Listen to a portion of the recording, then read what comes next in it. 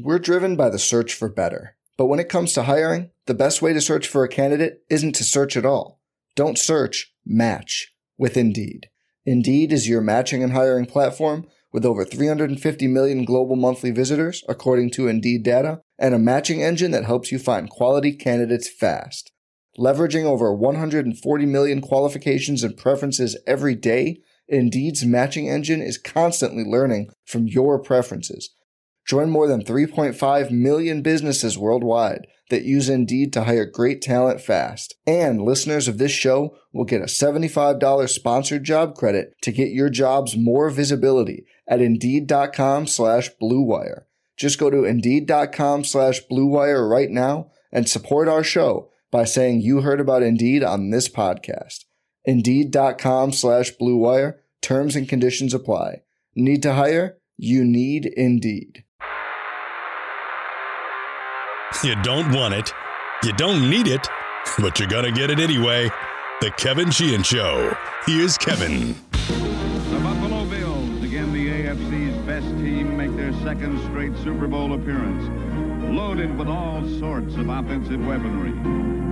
The Hogs are the heart and soul of the Washington Redskins, paving the way for football's highest scoring team.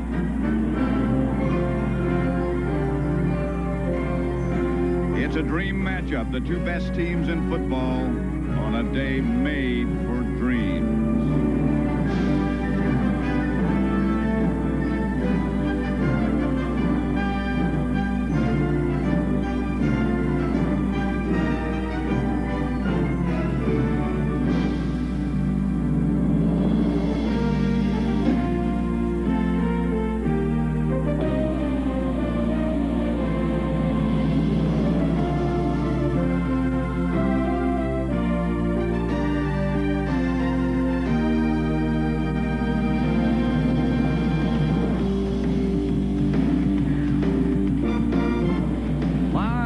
Metrodome in the Twin Cities of Minneapolis and St. Paul, the Washington Redskins, the Buffalo Bills, Super Bowl number 26. I'm Pat Summerall here with John Madden, and in spite of all you've heard and read and everything that's been said, these two teams remain to each other at least somewhat of a mystery, and I think that's pretty good, don't you?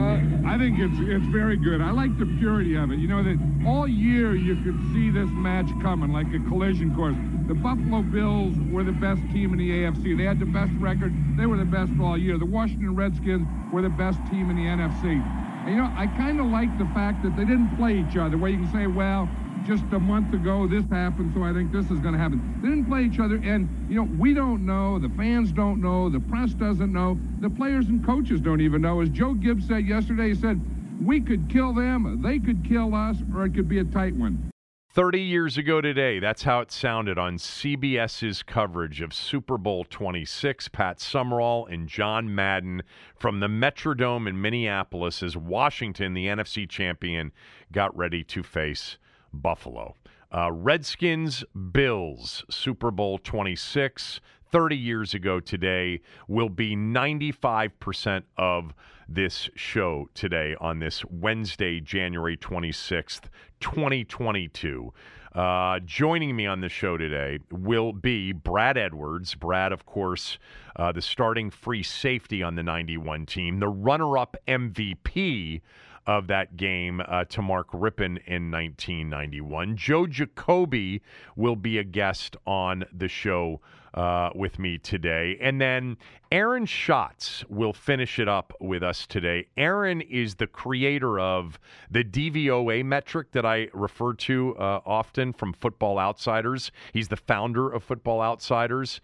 They have ranked consistently over the years the 1991 Redskins as the greatest team of all time in the era in which they've been measuring teams. He will join us at the end of the show, and we'll find out why the 91 Skins are so highly thought of. They're not the only one. Fox Sports and others, USA Today and others, have ranked the 1991 Redskins as, if not the greatest Super Bowl winner of all time, certainly one of the top Super Bowl winners and top teams of all time. So that is the show today. we don't get a chance to do this that often, and I know that I am a memory lane guy, maybe more so than some of you want, but I will promise you this. I'm not going to spend a lot of time doing the comparative, the 91 team and that era of Joe Gibbs's and Jack Kent Cook's and Charlie Casserly's and Bobby Beathard's Redskins to what's happened to this franchise over the last 22 years. This is not about what's current, but it's about honoring a past great championship team. Who knew 30 years ago that would be it? I certainly didn't. Nobody that had lived through that era of 4 Super Bowls in 12 years, 3 Lombardi trophies, consistently being one of the teams to beat in an era of great NFC teams in the division, the Cowboys and the Giants, and the Eagles were certainly on the come. In the NFC in general, the Bears and the 49ers specifically. What a great era it was. And Washington's greatness during that era followed an era of George Allen from 1971 through the end of the 70s that had started the ball rolling on Washington's football team, the Redskins, being one of the premier franchises in the sport, one of the most respected franchises in the sport, and one of the biggest winners in the sport. Yeah, I don't think, in 1991, after a 20-year run of being totally relevant, that anybody could have anticipated what the next 30 years would be like. But again, nothing really today on today's show about the current state of affairs. Now, before we get into what happened 30 years ago today, I am going to just mention the other sporting event from last night that I wanted to discuss, which was the Wizards' collapse against the Clippers. If you don't know at this point, it's the second biggest collapse of what they call the play-by-play era. 35-point lead lost to the L.A. Clippers in a 116-115 defeat at Capital One Arena. The Wizards led 66-31 late in the second period, had a 30-point halftime lead, 66-36, and got outscored 80-49 in the second half. You really don't have to go very far to describe it to somebody who didn't see it, because when you give up 80 points in a half and blow a 30-point lead, it's defense. All right? Keep it simple, stupid. It's defense. And it was, because the defense was horrendous. It was Matador. Whatever you want to do, Olay, I've got your lane directly to the rim, and there's nobody there to resist you except for this piece of red cloth. That was it. It was terrible to watch. There were so many instances in which they didn't even get back on defense. It seemed to be a layup drill, whether it was a made shot on the Wizards' end or a missed shot. Many times it was an and one, it seemed like, because the one guy left would foul the guy as he was on the way to the rim. It was pathetic. It was an absolute embarrassment defensively by a team that got absolutely throttled in their last game by the Celtics, 116-87 on Sunday, a 29-point loss, giving up 51, by the way, to Jason Tatum in a game in which I think the Celtics made nearly 50% of their threes.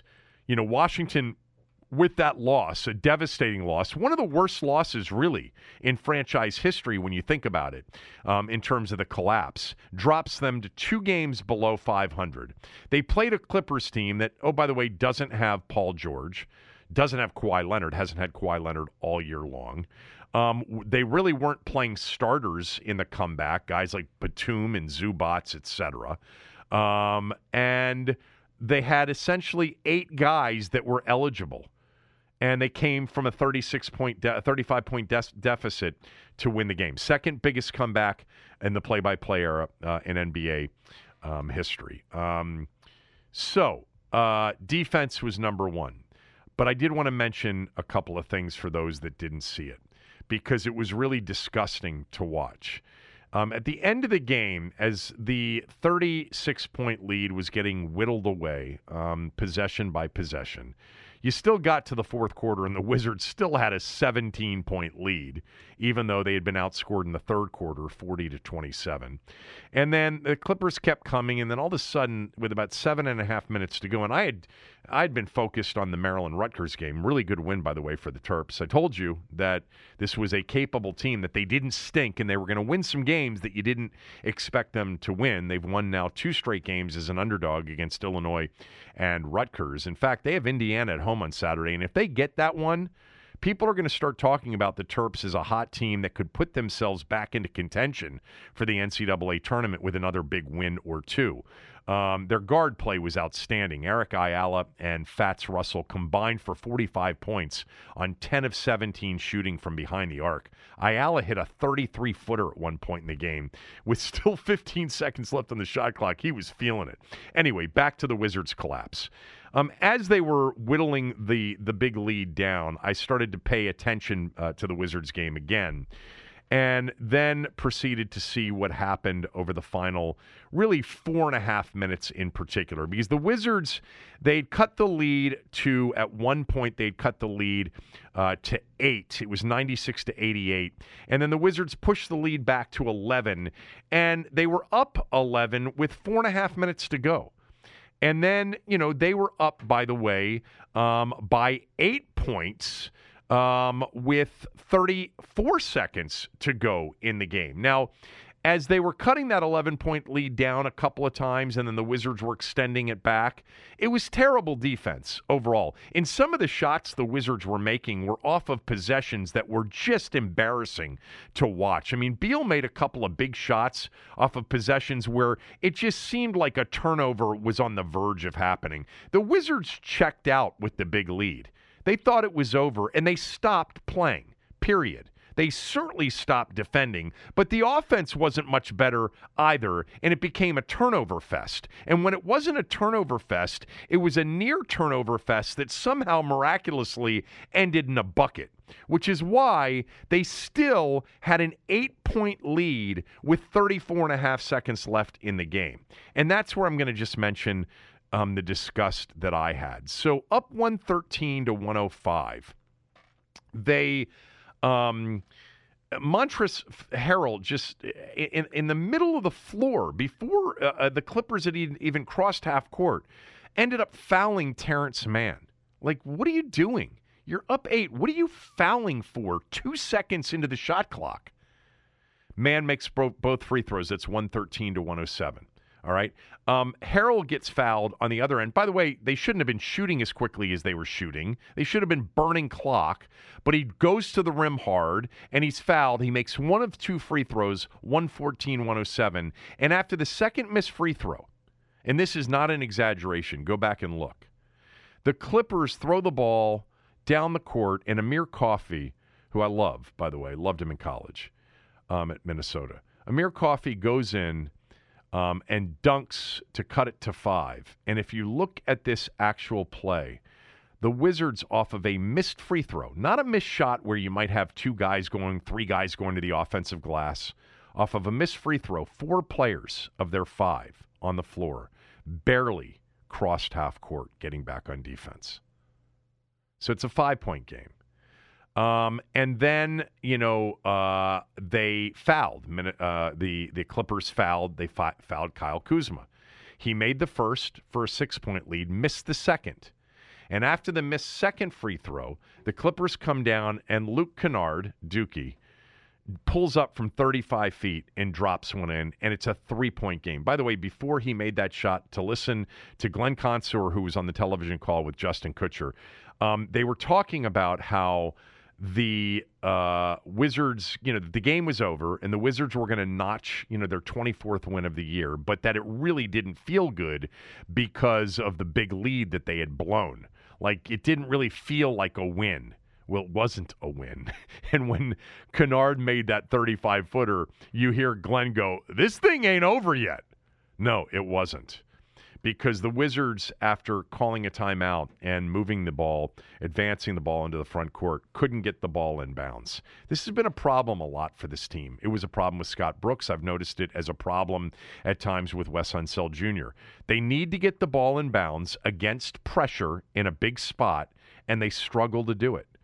I see that a lot, at the college level and the NBA level. Now, the Wizards sometimes just run what I like to refer to as Operation Get Open. That's no way, by the way, in a pressure situation to get the ball in bounds when you have to get it in bounds for any basketball team to operate. Even when you have the quickest guy on the floor, Operation Get Open is stupid. Okay, run something. Screen to get your best free throw shooters open. Typically use the screener as your best free throw shooter because the screener is typically the one that's going to be open. Now, they did run something that, resembled an out-of-bounds play to get it in, but the guys were like moving at three-quarter speed. And Kuzma didn't get the ball in bounds. 5-second violation. I actually thought it was a quick count. But nonetheless, he should have thrown it into KCP. He was open briefly. And now the Clippers have the ball down 3. So what are you going to do? Well, the Wizards didn't have any timeouts left, and the Clippers didn't have any timeouts left. And the Wizards looked completely discombobulated, completely disorganized. They didn't know whether or not they should foul up 3. Maybe they did know, but the execution was poor because Luke Kennard got the ball in his hands, and Dinwiddie was near him, and then Beal was on him. And it looked like Beal was trying to foul him to give the foul to put him at the line down 3, but he didn't really foul him hard enough. But he's reaching, and as he's reaching, and I understand, by the way, it's a very, especially when they get into range of being able to pull up, you got to be careful. You don't want to shoot them. You don't want to foul them in shooting motion where they get 3 free throws. But it was so indecisive, so clueless. And Kennard pulls up, and Beal's reaching late. I don't know that he actually fouled him, but it doesn't matter. He was putting himself into position to be called for the foul. In shooting motion, Kennard buries the 3, goes to the free throw line, makes the free throw. And incredibly, from down 36 with 1.9 seconds left in the game, the Clippers are up 116 to 115.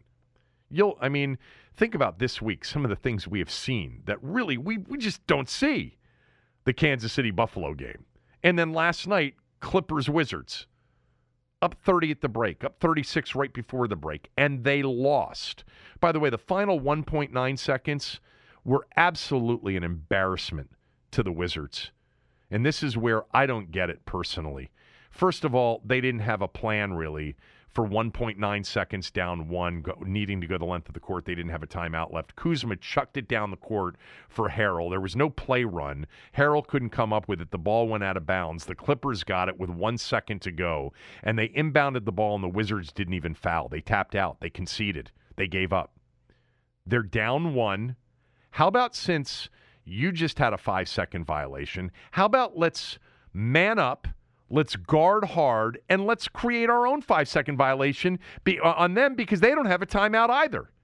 But no, they just let them throw the ball in bounds and let the last second tick off. Even if they get it in bounds, quick foul. 0.7 left, they're shooting on the other end. Maybe they'll be stupid enough to make both free throws, and you'll get a chance to throw it in bounds and heave up a 3 that'll tie it and force overtime. I hate that about the NBA. I hate that they don't play it out. I hate at the end of quarters with, 3 seconds to go, sometimes 3 seconds to go. Usually it's less than that, a second and a half. And they inbound the ball in the backcourt, and the guy just hands it to the referee rather than dribbling it and taking a 3/4 court shot because they don't want to mess up their field goal percentage. Are you kidding me? You're down 1 with a second to go, and you're not going to try to play defense to force a 5-second violation or maybe force a turnover or get a quick foul? So maybe on the other end, maybe they'll make 2. They shouldn't make 2 on the other end. That shouldn't be their strategy. They should miss the second free throw because a 3-pointer is going to beat them. You try to make 2 to get a 3-point lead. Let me just make sure that's clear. But if you miss the first, you want to miss the second. But if you make both and they're up 3, then you've got a chance to inbound the ball and heave up a 3-pointer to try to tie it. And who knows? The Clippers with 0.7 or whatever was left, they might just, intentionally miss the free throws anyway, and you won't be able to get anything up. But still, try to win the goddamn game. I know they were in shock. They were clearly in shock. But my God, was that a horrendous loss. All right, let's get to the 1991 Washington Redskins. 30 years ago today, 37-24 Super Bowl winners over the Buffalo Bills. During the course of this past football season on this Wednesday show, or at least a lot of them, we've gone down memory lane and said 30 years ago today, they beat the Dallas Cowboys or they beat the Cleveland Browns, and we went game by game throughout the season. And now we're at the Super Bowl against Buffalo in Minneapolis. I was there. I've told you that before, but I was there with my younger brother, and I was there with the woman who I would end up marrying. She was someone I was dating at the time. And we had a great weekend. It was a phenomenal place for a Super Bowl. It really was. I think I've mentioned before that the New York Super Bowl was a great Super Bowl for us as media members. Well, I was not a media member in 1991. I was a working stiff, and we went to the Super Bowl. We were season ticket holders, and we actually were among the lottery winners of season ticket holders to get Super Bowl tickets. Anyway, it was a phenomenal, long weekend. We got in there, I think, on Thursday night, and were there through the game and came back on Monday. I do remember this. I don't think the temperature got above 10 degrees the entire week, and it snowed almost every single day, but it was beautiful. So the season, as we've documented, was an 11-0 start. They shut out 3 of their first 5 opponents. They set marks offensively. They were a phenomenal defense during the course of this season. They finished number 1 in points scored, number 2 in points allowed.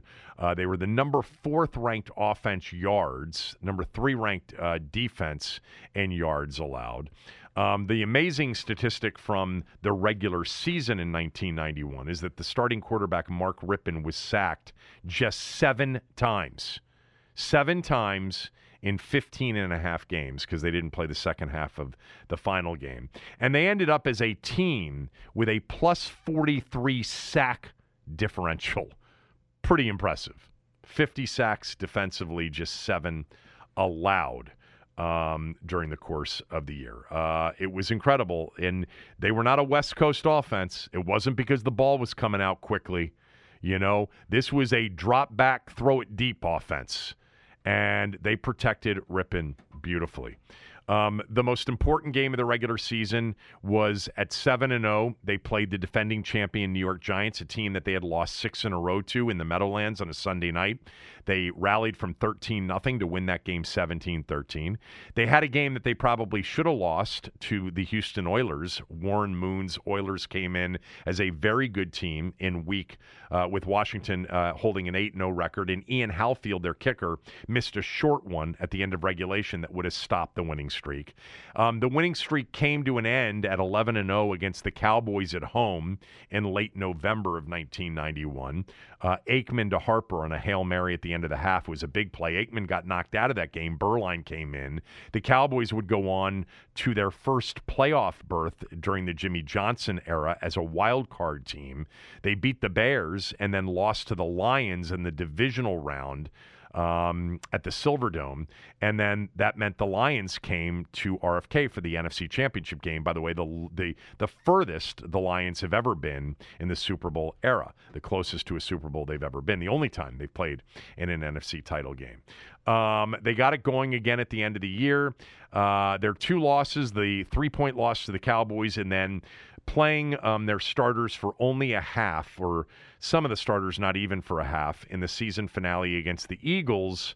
They lost to the Eagles 24-22 in a game that they had at one point a 9-point lead in the third quarter, but after resting all the starters, the Eagles came back. So Washington was a 14-2 regular season team who then destroyed the Atlanta Falcons in what was called the seat cushion game. The seat cushions, the gold seat cushions, were handed out at RFK on a miserable day in early January of 1992 in the divisional round game. The Falcons had upset the Saints the week before in the wild card round.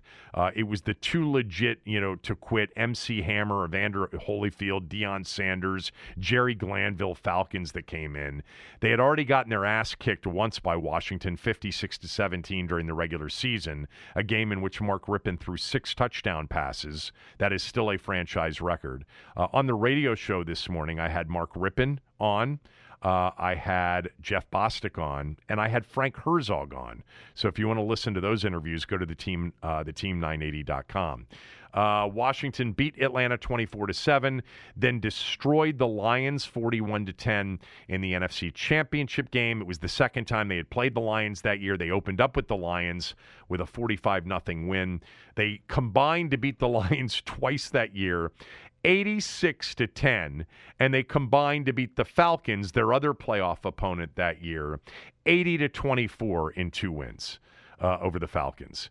But there they were. They were ready to face the Buffalo Bills. 13-3 out of the AFC, the number 1 seed, the best record, a feared team, an explosive team offensively. Their offense ranked number 1 overall in the NFL. They weren't as good defensively, but they weren't bad defensively. They had Bruce Smith. They had Cornelius Bennett. They had Darryl Talley. They had some players defensively. Marv Levy, the head coach, they had lost the Super Bowl the year before when Scott Norwood pushed that 42-yard field goal wide right in Tampa, losing to the Giants 20-19. But this was a really good team. They had beaten the Chiefs in the divisional round 37-14, but interestingly had struggled in the AFC title game against Denver, winning just 10-7. And maybe that was kind of a red flag or a harbinger of things to come, because this explosive, what they called K-gun offense, which was a no-huddle offense, which was a fast break offense with Jim Kelly and the MVP of 1991, Thurman Thomas, and Andre Reed, etc., James Lofton, Don Beebe.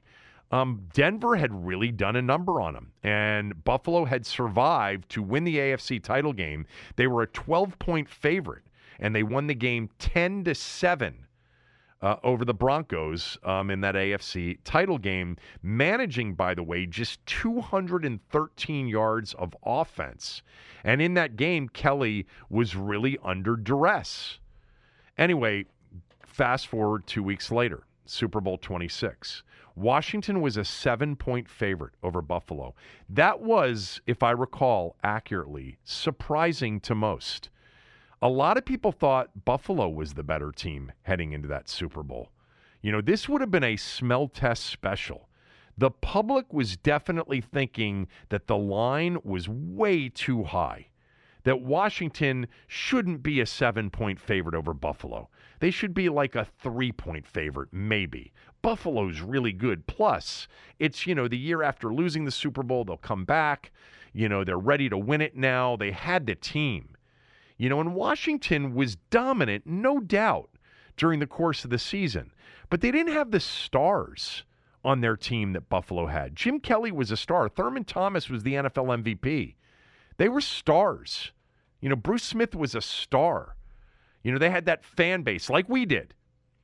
But Washington was a 7-point favorite. Should have known.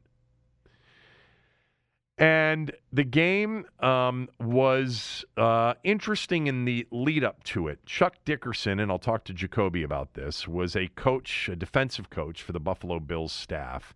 And he made disparaging remarks about the Hogs leading up to that game, which got Washington fired up. Jacoby will shed light on specifically what they did in response to that. Keep in mind that the year that Rypien had was a phenomenal season, but there was still this belief that, is Rypien really the guy? Early that year, Rypien had held out before the season started, got a 1-year deal. He was playing on a 1-year deal. Turned out to be a lottery ticket for him. But, he was a guy that had, played well the year before, but had split time with Stan Humphries in 1990. Ended up leading them to a playoff win over Philadelphia at the Vet in the wild card round. Threw a bunch of interceptions in the red zone, and they lost at San Francisco at Candlestick to end the year previous. And, going into that 91 season, the Giants and the 49ers were the favorites in the NFC. And one of the question marks was quarterback. I mean, no questions anymore about Rypien, but going into the season, and even during the season, as great as they were, and Rypien threw the deep ball as well as anybody in the league did back in that era, and certainly during that season. But there was no doubt that it was like, that's Jim Kelly, though. That's Thurman Thomas. And, there was a sense that Rippon had something to prove. And, Rippon told me this morning on the radio show, he got hurt during practice that week. Some of you may remember this. I don't remember it being publicized the way he described it. He didn't think he was going to play. He got hurt at the end of a practice late in the week. He said Gibbs practiced them so hard and eventually had to cut the practices short. And Rippon was worried he wasn't going to play, but they did a lot of therapy and had him ready to go on that Sunday. So, with that backdrop in mind, I want to get to the game itself. I watched the game. It's available on YouTube. It's 3+ hours, the CBS broadcast of the game. And let me just, I'm going to play some of the plays for you chronologically in the game, but I want to mention this first and foremost. The most impressive thing about Washington in this game to me was Washington's defense. It was smothering. It was dominant. That was the thing that if you go, and you go to YouTube and you Google, you YouTube Washington, Buffalo, Redskins, Bills, Super Bowl 26, it's right there. The whole game's there as it was broadcast by CBS. You'll notice they dominated the line of scrimmage. They beat the hell out of Jim Kelly. Thurman Thomas had nowhere to run. The league MVP ended up getting nothing in that game. The final numbers for Buffalo, for the 1991 offensive MVP of the league, 10 carries, 13 yards. They only had rushing yards from their running backs, 40 total yards rushing. They only ended up with 283 total yards, period. And really, most of that came at the end of the game with 2 meaningless drives to cut a 37-10 deficit to 37-24. They turned it over 5 times, almost all of them forced. Jim Kelly looked completely wide-eyed and shocked at how under siege he was from the jump. For me, more than anything else, like if I were doing my Monday morning game take following the game, the number one thing that I would have liked from that game was Washington's defense. It was dominant. They totally smothered and overwhelmed Buffalo's offensive line and Buffalo's playmakers. And it wasn't just up front where it was primarily, but the linebacking core, with Andre Collins and Kurt Gouveia and Wilbur Marshall, and then the secondary with Mayhew and Green and Edwards, et cetera. They were unbelievable in that game. Just utterly dominant in that football game. And that, to me, was the number one reason they won that game. They won that game because their defense dominated it. Now, offensively, this is where the game started, early on, where you're like, wow, they're really going to be able to move the ball. The game was a weird game. First of all, the opening kickoff came before the CBS orange sleeves guy, Ernie Bauer probably, I don't know if he did that Super Bowl or not, had okayed for the kickoff. So they had to redo the opening kickoff. And then you had a bunch of strange events early in the game. For a game that was dominated by Washington, and they won the game 37-24, and they were up 37-10 at one point, the score at the end of the first quarter was 0-0. But Washington, you could tell in watching the game, was the better team. I'm going to start with this highlight. This was early in the game, Washington's second drive, and you'll see offensively them get into a groove with a couple of plays from Mark Rippon to Art Monk. I wanted to play this particular highlight because I want you to listen to the way that Madden and Summerall talk about the all-time greatest, Art Monk. 3rd and 14. The Bills jump around on defense. Warren was the man in motion, and they come with a blitz. Rippon to Monk, complete first down, Redskins. James Williams was the Buffalo defender. 19 they got. They needed 14. Hey, you see Art Monk, this is going to be the 3rd pass that he catches. Here's an amazing guy. I mean, He's big, he's strong, he's quick. He just knows how to play the game. He uses his hands, his feet, just catches anything. 12 years in the game, and the guy hasn't slowed up. He just every time he plays, he just amazes you. You know, he told us he thought he had slowed up, but nobody else thinks so. Hey, you talk to a defensive back that has to cover him, and he'll say he won't. Or was the man in motion, Rippon again, gets it to Monk, and Monk breaks the tackle. Monk to the end zone, out of bounds inside the 5. Knocked out by Kelso. So on that drive, which was Washington's second drive of the game, Art Monk had 4 catches for 79 yards on the second drive of the game.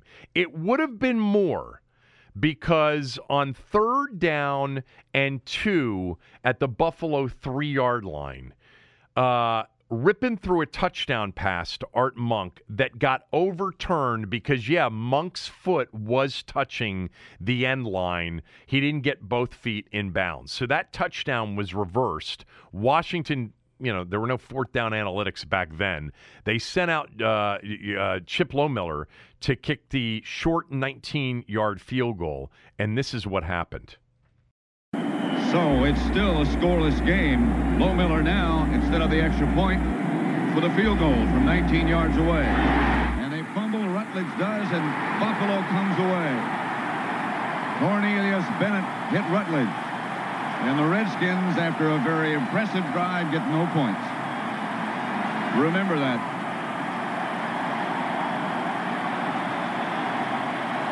Mark Rippon does have confidence, though. But I think the Buffalo Bills are going to have confidence, too. That ball was a good snap. It just went right through Rutledge's hands. You're exactly right. It's still 0-0. Jeff Rutledge botches the hold on the short field goal, and even though Washington had driven it down the field and Monk had 4 catches for 79 yards and nearly a 5th catch on the drive, Washington came away with no points. And the weirdness of the game, by the way, and I failed to mention that the first play of from scrimmage from Buffalo, or for Buffalo, included Kenneth Davis in the backfield because Thurman Thomas couldn't find his helmet. But after that missed field goal, Buffalo takes the field. First play, Kelly throws an interception that Brad Edwards snags, with Charles Mann barreling down on Jim Kelly and Darrell Green getting a hand on the ball in flight intended for Andre Reed. And Brad Edwards ends up with the first of 2 interceptions on the day. So Washington's back at it. They've got field position. They missed the field goal, but here they were back in position to get points on the board and take the lead in this Super Bowl game. But again, game gets weird. After the turnover by Jim Kelly, Rippon throws an interception at the Buffalo 11-yard line. Ball's tipped up into the air and picked off by Kirby Jackson. So literally, Washington had it at the Buffalo 2-yard line, came away with no points, and then after a turnover, had the ball at the Buffalo 11-yard line and came away with no points. And it was just a very weird start to the game. Well, you get into the second quarter, and Washington now is on the move. They get to a 3rd and 10 at the Buffalo 17, and Rippon misses Gary Clark, and Lohmiller kicks a field goal, and Washington's on the board with a 3-0 lead. But I'm going to tell you, as you're watching the game, you're like, man, it's so obvious that Washington is the better team. They're dominating the line of scrimmage on both sides of the ball, and yet it's only 3-0. Well, Washington forced a punt on the next drive, and then they got it going. Rippon to Clark, Rippon to Monk. And then Rippon hits Ernest Spiner for the first touchdown of the game. I think the Redskins have done an excellent job of mixture. Not only mixture of run and pass, but mixture of formation. Going from 2 tight ends, 3 tight ends, 2 wide receivers, 3 wide receivers, right, left. They have really moved the ball around in this first half. 2nd and 9 at the 10. Rippon outside to Spiner. Touchdown, Redskins.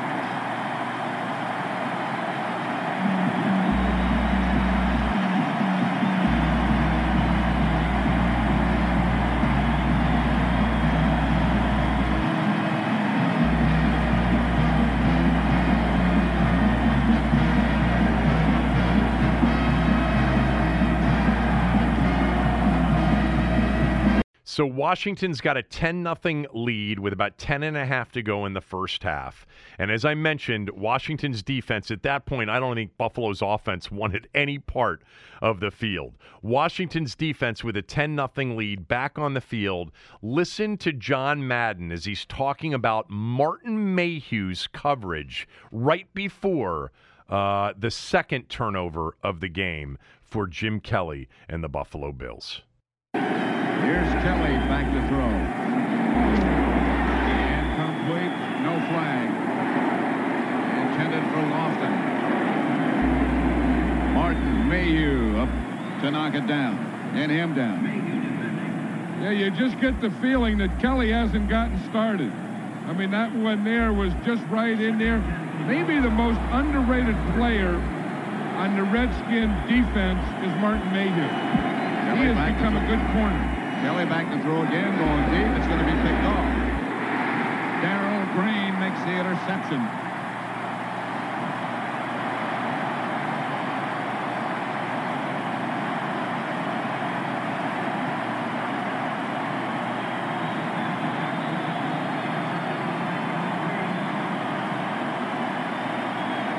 Hey, the Redskins have them on the run now. They got their offense going. They got their defense going. They got their coverage going. You throw too many passes on Darrell Green, and he is going to come up with some of them. You see the pressure right there? That made Kelly throw the ball. He looked like he tried to throw it too hard, and it just took off on him. And that ball just kind of floated in the air. And Darrell Green, the fastest defensive back in football, he can catch up with any floater. So Washington takes over after that Darrell Green interception at their own 45-yard line. Rippon hits Gary Clark over the middle. Great run after catch. Ricky Irvins rips off a 14-yard run. And on 1st and goal at the Buffalo 1, midway through the second quarter, Washington leading 10-0. This was the play that really made it apparent to everybody that Washington was in control. 1st and goal at the 1. Riggs is the deep back now. The handoff is to Darrell Riggs. Washington touchdown.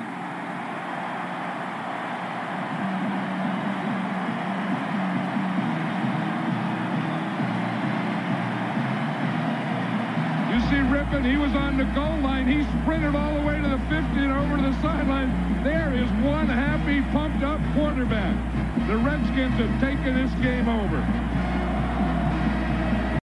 So Washington had a 17-0 lead at that point after Gerald Riggs went in essentially untouched for the first of what would be 2 touchdowns for Riggs on the day. And by the way, both of the touchdowns barely being even touched. They were dominating the line of scrimmage on offense as well. Buffalo punted on the next drive, then Washington punted, and then Buffalo got something going towards the end of the first half. Jim Kelly, and I'm going to talk to Brad Edwards about this, towards the end of the half in a 17-0 lead, they got the ball the deepest they had it into Washington territory. After, by the way, an average punt by Kelly Goodburn. And Kelly hit McKellar, the tight end, for a play. Then he got sacked, and then on a 3rd and 18, before he got sacked, he threw to Don Beebe at the goal line, and Edwards laid the lumber to Beebe, which separated ball from Beebe. That would have been a touchdown. But Brad Edwards made an incredible play, which is not just the 2 interceptions he had. He had other really good plays on the day. And then after a sack, they faced 3rd and 18, and there was a very controversial play in which Brad Edwards gets to Andre Reed on a pass too early. Like, it's pretty obvious that it was defensive pass interference and a flag should have been thrown. It wasn't thrown. Andre Reed lost his mind, slammed his helmet down. It cost him 15 yards, and it knocked him out of field goal range. And so instead of it being potentially 17-3 at halftime, it was 17-0 at halftime. And then we get to the second half, because the first play of the second half is kind of legendary in the discussion of this game over the years. Richie Pettibone was truly the best defensive coordinator, I think, he and Bud Carson, of his era of being a defensive coordinator. It was such a great 1-2 combination, Gibbs and Pettibone. Richie was one of the best at game planning. He was one of the best at halftime adjustments. But the story goes that at halftime, Richie Pettibone said to Kurt Gouveia, he said, they're going to run this play on 1st and 10 after they receive the kickoff for the second half. We are going to A-gap blitz Andre Collins, and Jim Kelly's going to have to unload it quickly, and he's going to unload it for his hot, and his hot's going to be the tight end, and this is where you're going to be, and this is where he's going to throw the ball, and he's going to throw it right to you. Be ready to catch it. That's the story. I'm sure there's some exaggeration over the years. Beebe is split out wide to the right. Thurman Thomas behind Kelly. This time they take a little more time. They're all over Kelly. The pass is intercepted by Kurt Gouveia. Gouveia out of bounds at about the 2, and the Redskins are in business again. Again, it was the pressure. It's one of those things, the blitzes. I think that's what Denver did to them. The Buffalo Bills haven't put out that fire yet. They got the pressure up the middle. Kelly threw it, didn't even see the interceptor. 1st and 10 from their own 20 after a touchback on the second half kickoff. Kelly drops back. Here comes Andre Collins on a blitz right up the middle. Kelly unloads it over the middle right to Kurt Gouveia, who returns it to the 1-yard line.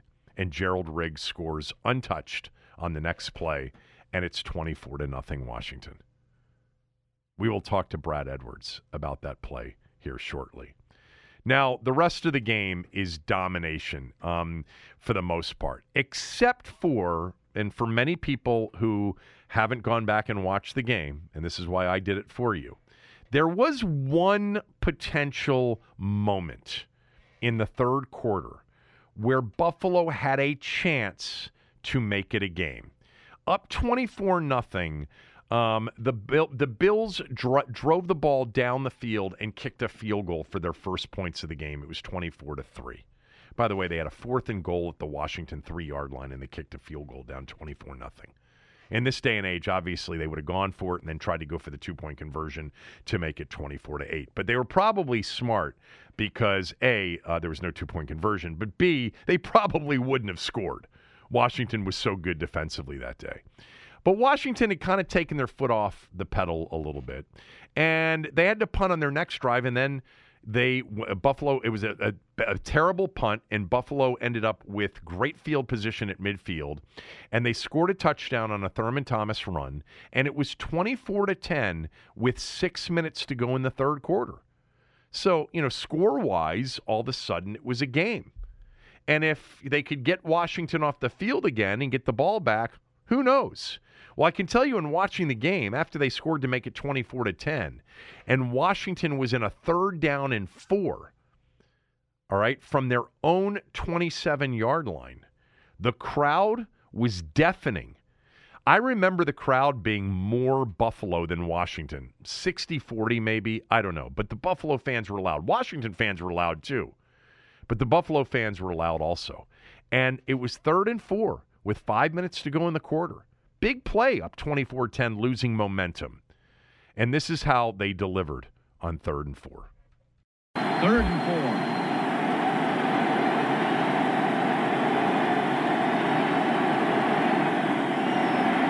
Buffalo just a 3-man rush. Clark makes the first down for the Redskins from Rippon. Yeah, I tell you, Rippon proved that he's a big league quarterback. The momentum was starting to change. The crowd was into the game. And I think the other important thing is you notice who he went to, Gary Clark.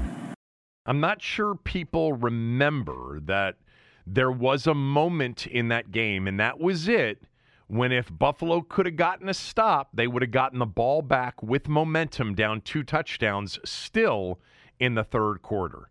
But they converted Rippon to Clark for 10 yards, and then Washington went down, scored a touchdown on a Rippon to Gary Clark 30-yard touchdown throw, 31-10, game over.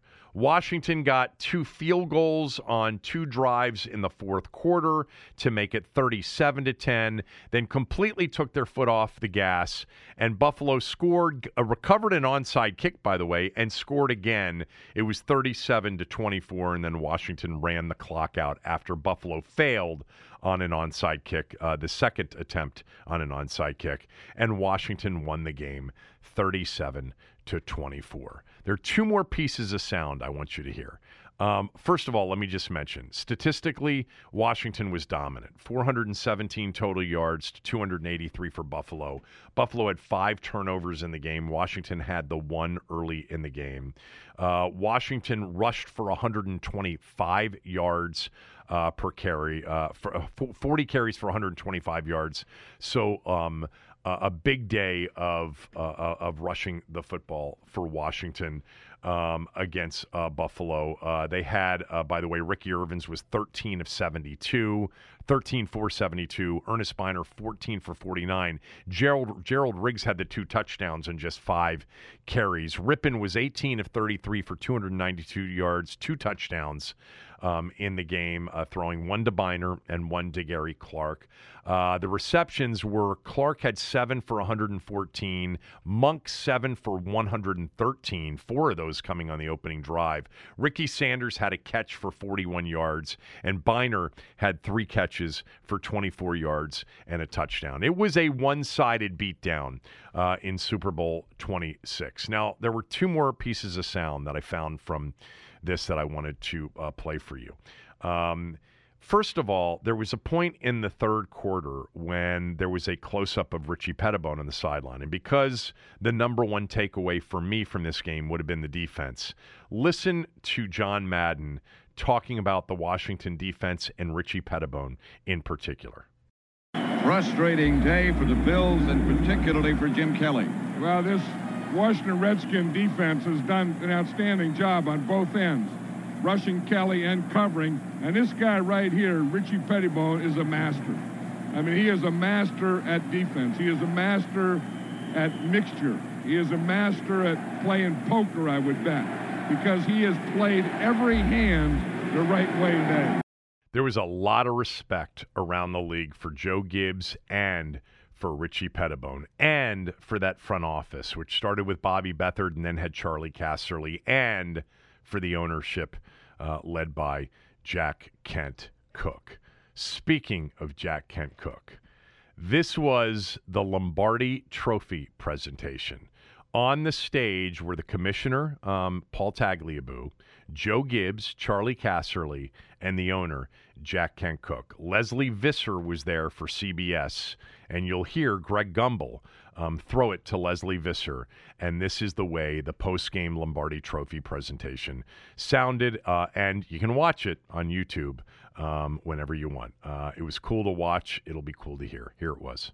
Let's take you downstairs to the Washington Redskins locker room, and here's Leslie Visser. Leslie. Greg, it truly is hail to the Redskins as they've delivered their 3rd title in 10 years to the nation's capital. It's a jubilous scene in here, high spirits, and I'd like to introduce you to some of the folks who helped make this possible. First, General Manager Charlie Casserly, who deserves an A for his Plan B acquisitions. Fabled owner, Mr. Jack Kent Cooke. A man undoubtedly headed for the Hall of Fame, Coach Joe Gibbs. And the commissioner of the NFL, Paul Tagliabue, who will present the Vince Lombardi Trophy.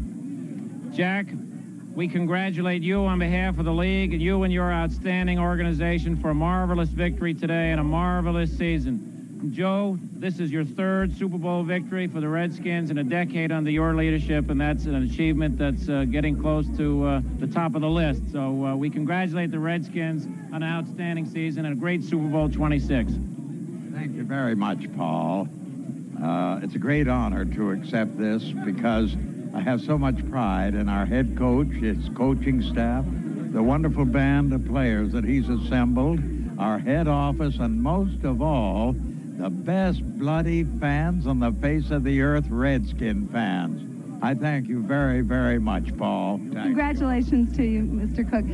Joe, many people had trouble solving the riddle of the no-huddle. How were you able to do it today? Well, it was just, I think our defensive guys did a great job. Richie, Torgy, Peck, and Emmett, and the players had a good plan, and we gave them a lot of looks, and we tried to do a lot of things, and I think it helped. You're now the first coach to win 3 Super Bowl titles with 3 different quarterbacks. How would you distinguish each one? Well, I think they were all very different. They're all with themselves. I was very fortunate to have Joe Theismann when I first came here. Doug William, a class act, big, strong guy, and Rip is a young one that's taken us there. I just want to say a thanks to our owner, our general manager, Charlie Casserly, all the work behind the scenes, everybody in the front office. But, hey, those 3 guys, we've had good quarterbacks. This is your 3rd title in 10 years. Do you feel fulfilled, or might this be enough? I really, right now, I feel very humble, I guess, because I realize I get a lot of credit for a lot of things I really don't do. And the Lord's blessed me, like I said, with a great situation. And I'm just thankful for that and thankful for him to let me do this. Congratulations to you, Joe. And we'll have more from the Redskins after this word from your local stations. And that's the way it ended 30 years ago today. Washington hoisting their 3rd Lombardi trophy after a 37-24 Super Bowl 26 win over the Buffalo Bills. The following year would include, the big contract battle with Mark Rippon, the holdout in training camp, the slow start to the season, a regular season that was a battle to kind of stay in the mix. They got into the playoffs really through the back door after losing their final game of the season, but needing Minnesota to beat Green Bay and Brett Favre, by the way, to get in as a wild card team. They went to Minnesota, won a playoff game, and then lost their title as defending champs in San Francisco at Candlestick in January of 1993 in what would be Joe Gibbs's final game in that first stint as Washington's head coach. It was great looking back at this game, and I would urge any of you that remember it, or even if you don't, if you've got some time to go back and watch how great this team was and how dominating they were at times defensively in this game. Just a reminder to subscribe to the podcast if you haven't. It doesn't cost you a thing. Rate us and review us, please, on Apple and Spotify. Brad Edwards will join us next. He was the runner-up for the MVP in Super Bowl 26, right after these words from a few of our sponsors. We're driven by the search for better. But when it comes to hiring, the best way to search for a candidate isn't to search at all. Don't search, match with Indeed. Indeed is your matching and hiring platform with over 350 million global monthly visitors, according to Indeed data, and a matching engine that helps you find quality candidates fast. Leveraging over 140 million qualifications and preferences every day, Indeed's matching engine is constantly learning from your preferences. Join more than 3.5 million businesses worldwide that use Indeed to hire great talent fast. And listeners of this show will get a $75 sponsored job credit to get your jobs more visibility at Indeed.com/Blue Wire. Just go to Indeed.com/Blue Wire right now and support our show by saying you heard about Indeed on this podcast. Indeed.com/Blue Wire. Terms and conditions apply. Need to hire? You need Indeed. Every fan knows the right player in the right position can be a game changer. Put LifeLock between your identity and identity thieves to monitor and alert you to threats you could miss. Plus, with a U.S.-based restoration specialist on your team, you won't have to face drained accounts, fraudulent loans, or other losses from identity theft alone. All backed by the LifeLock $1 Million Protection Package. Change the game on identity theft. Save up to 25% your first year at LifeLock.com/aware.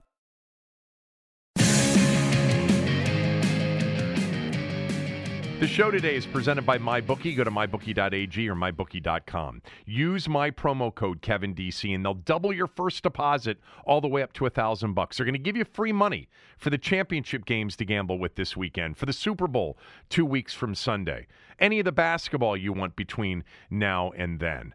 But you've got to use my promo code KevinDC. If you've already got a site, who cares? Take MyBookie's free money.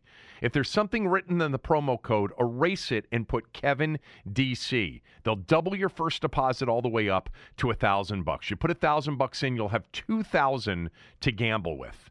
MyBookie's a safe place to gamble. You'll get your money if you win. Fair point spreads, fair totals, fair money lines, fair pricing. MyBookie.com, MyBookie.ag. Use my promo code KevinDC. All right, as we continue here on the podcast today to talk about 30 years ago today, Super Bowl 26, Washington's last Super Bowl appearance, last Super Bowl win. Who would have known that 30 years would go by and the franchise wouldn't have sniffed another one? But joining me now on the show, and we've had Brad on the show before, is Brad Edwards. Brad, of course, the starting safety for that 91 team, the runner-up MVP of Super Bowl 26 because of his 2 interceptions. He's the current and has been for, 6, 7, 8 years, something like that, the athletic director at George Mason. Yeah. Brad joins us now. So, I think you and I had you on the podcast earlier in the season. We talked a little bit about the 91 season, but I have to confess, I had not watched at that point the Super Bowl game before having you on. But I did watch the Super Bowl game over the weekend. I watched the whole 3 hours. It's available on YouTube. By the way, have you ever watched it? Have you ever gone back and watched the game? Yes, I have not watched it in one sitting, but I have seen all of the plays in parts where I've watched, 10, 12 minutes of the game here, and then within a relatively short period of time. I've just never sat down from start to finish in one sitting and done that. But yeah, I've seen the whole replay. So there are a couple of things that struck me in watching it. First of all, it was a dominant defensive performance. Like, I wanted to ask you, it looked like in watching this game that one of the most prolific offenses of that era, the Buffalo K-Gun, no-huddle, offense with Jim Kelly and Thurman Thomas and Andre Reed, et cetera, it looked like they were completely flummoxed and frustrated and like they realized they didn't have a shot early in that game. Is that your memory of it? You guys dominated the line of scrimmage. Yeah, absolutely. Other than maybe the first play that where Thurman Thomas wasn't in the game and the hole did open up, very well. Other than that, and then late in the game, I think clearly when it got, we had a pretty sizable cushion throughout the fourth quarter. But other than that, it did feel very dominant from our perspective, and I think a number of things, as you mentioned, and now just sort of reflecting back, probably played into that. Certainly having there are lots of run and shoot concepts in that system. We were able to see, obviously, Detroit in Atlanta twice apiece, throughout the season, and that allowed us to work on some blitz pressure packages, some coverage combinations that helped us out a lot. We also had Denver. Denver played them very well. I think maybe that was in the playoffs, maybe in the championship game. It was the championship game, yeah. It was a championship game. They played them very well. And we felt like they were guessing, certainly in the running game, for one, that they're walking to the line. They're kind of guessing. And so we had a couple things. Our coverage combinations we felt like would be really effective in our ability to communicate and run an audible package on the run, no huddle, and then be able to apply a multiple blitz pressure package built around isolating James Gathers in the middle, where we could occupy, we could occupy both guards and then isolate Jumpy Gathers on the center, and do the same thing, occupy the center, occupy the right tackle, and get him isolated on the right guard and create this incredible pressure inside, particularly on third down plays. And so the combination of those things, we ran just about every blitz in the playbook that we had, that particular day. Jumpy Gathers, the long arms and just the length and the tall.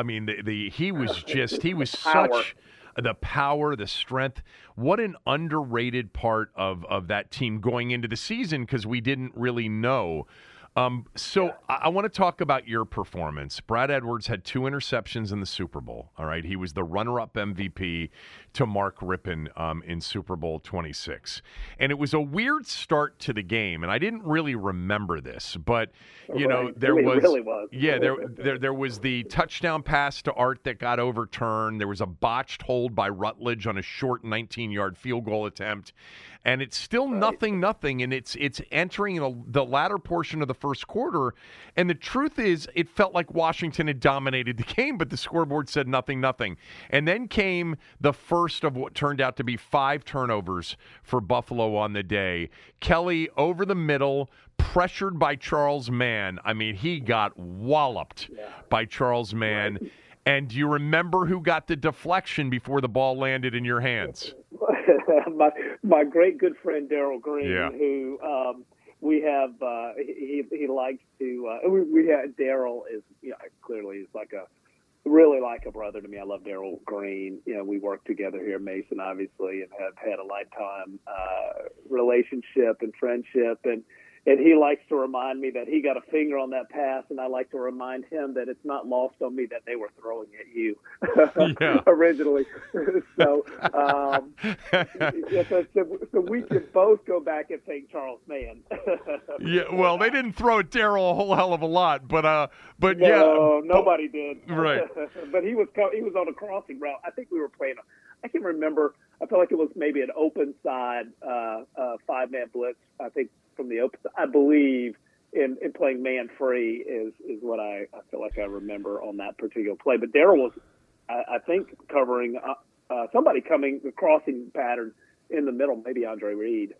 Well, what continued after your interception there in the first quarter is the weirdness of the first quarter because we gave it right back. Rippon had a ball deflected and picked off. And the game, the first quarter ended with no score, even though it felt like, it was already apparent Washington was the better team. And then, Darryl got an interception. And then there are 2 plays at the end of the first half I want to ask you about. And you've got a great memory for these things. But Beebe, who was really a speedy receiver, towards the end of the first half, he is open for a touchdown. And you came over and you unloaded on him and separated ball from body. That was a huge play in the game. It was 17-0, and they had a chance to make it 17-7 at the end of the first half. What do you remember about that play? Yeah, we were in a too deep zone, really a soft zone, and Kelly had done a really good job of holding me. I could feel BB coming up the sideline, and Kelly gave me just a little hint at the end that kind of held me to create a little bit of space over there on up the outside the numbers, up the sideline, and I was a little late getting over there. I mean, it's a tough play for a safety. It's also a tough throw for a quarterback, which we know if you're going to be late on something, that's the area to be late on. But when I realized, that ball was coming in like a missile, and I feel like number 2. I was probably a little late reading the number 2 receiver because I think that I want to say that might have been the slot receiver, the tight end who went to the flat or went away, and that pulls the corner down and creates a little bit of. So I don't think we got a lot of redirect on BB at the time. So I was a little late getting over there, and I knew at that point the ball's coming in, and I'm just going to have to dislodge the ball. Which today, I'd be fine. I'd be kicked out of the game for that hit today. Do you think so? It's funny because I watched it over and over again, and I thought it was a fairly clean hit, even for today. I did too, but I like the sort of tongue in cheek. Right. Sort of the narrative of the day is. It was hit with your head kind of thing. But I felt like it was a big hit, and the ball got separated, and that was 17-7 right there before the end of the half, and it wasn't. But then the other play I wanted to ask you about came got to be the Andre Reed play. It came 2 snaps later. All right, it's like 3rd and long because Kelly had been sacked on the next play. And Kelly throws down the middle of the field for Andre Reed, and I'll let you take it from there. Yeah, I was sitting here while you were. I was sitting here trying to remember. I can't even recall what we were actually playing because we had so much man combo, and our zones, our 2 deep zones, would end up playing a little bit like a man combo type of principle to them.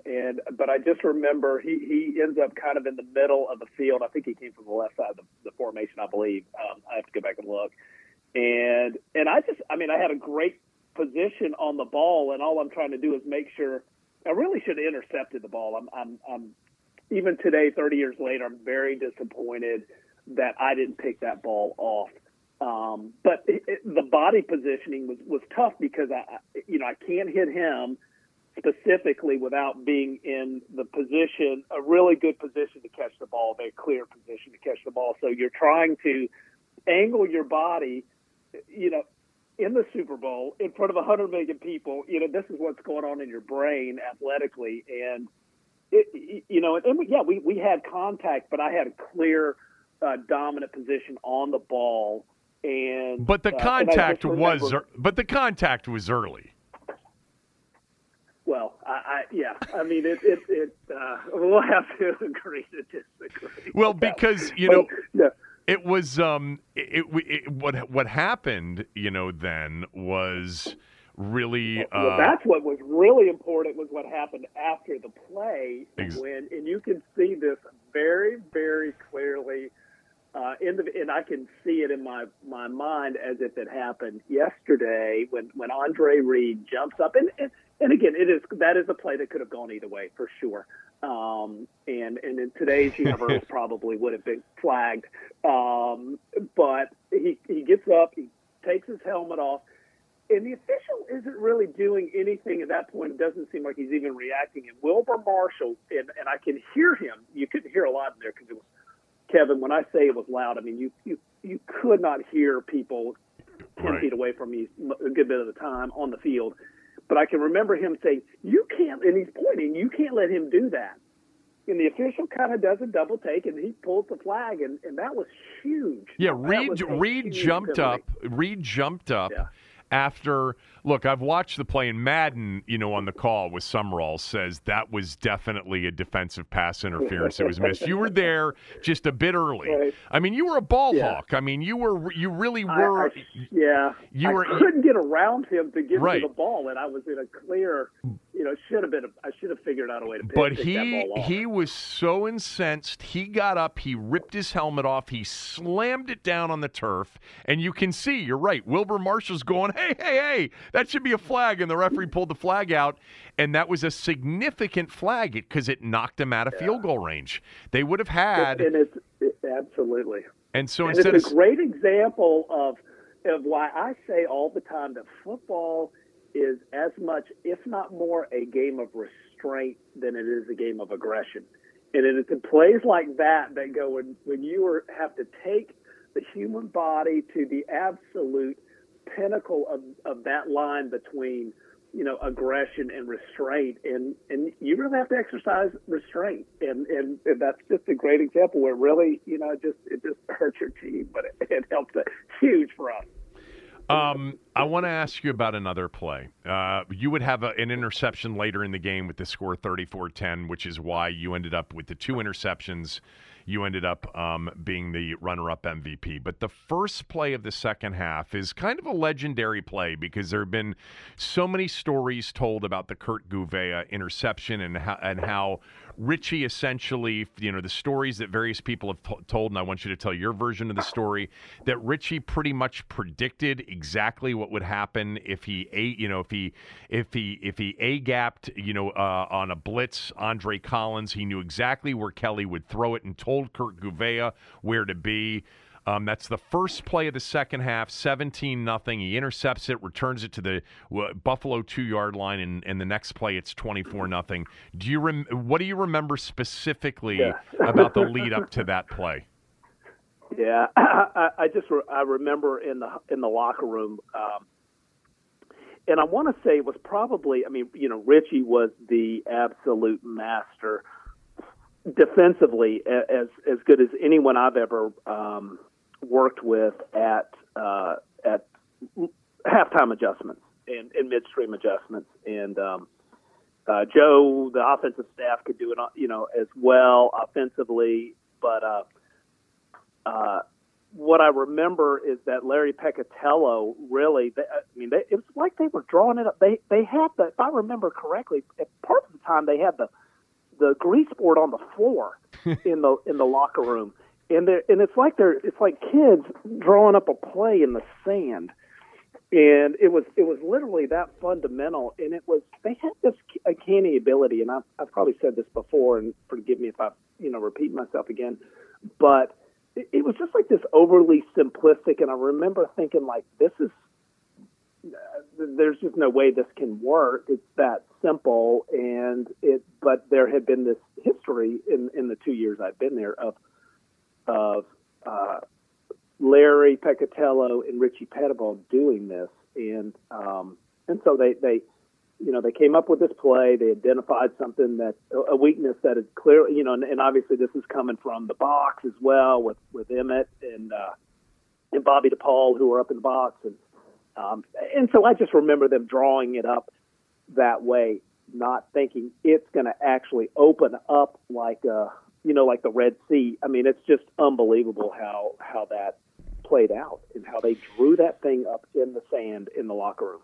You said something that I've heard many times over the years when you guys who played for Joe and or Richie have talked about them, and you said like there was brilliance in their simplicity. Having worked with Cooley for so many years, or Doc for so many years, or Riggo for so many years, it was like what made them complex was their simplicity.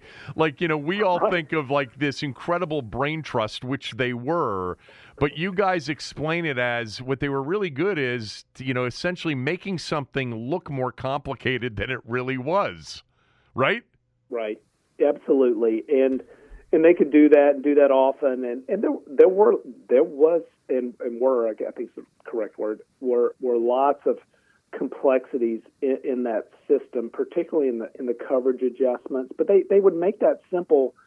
Like when I first got there, you might have a call like 65 Bronco X change, open eye, filter switch, that I think we later added a Minnesota catch cut to on the back end. But what that did was tell every single player what their position group, if you will, what their responsibilities were within that call. And that's not that uncommon, but it's for that time, I think it was very, it's complex, and it was those calls were much longer and much more complicated, but very simple to understand, and they were good teachers. I mean, they're just really good teachers. What has it been for you?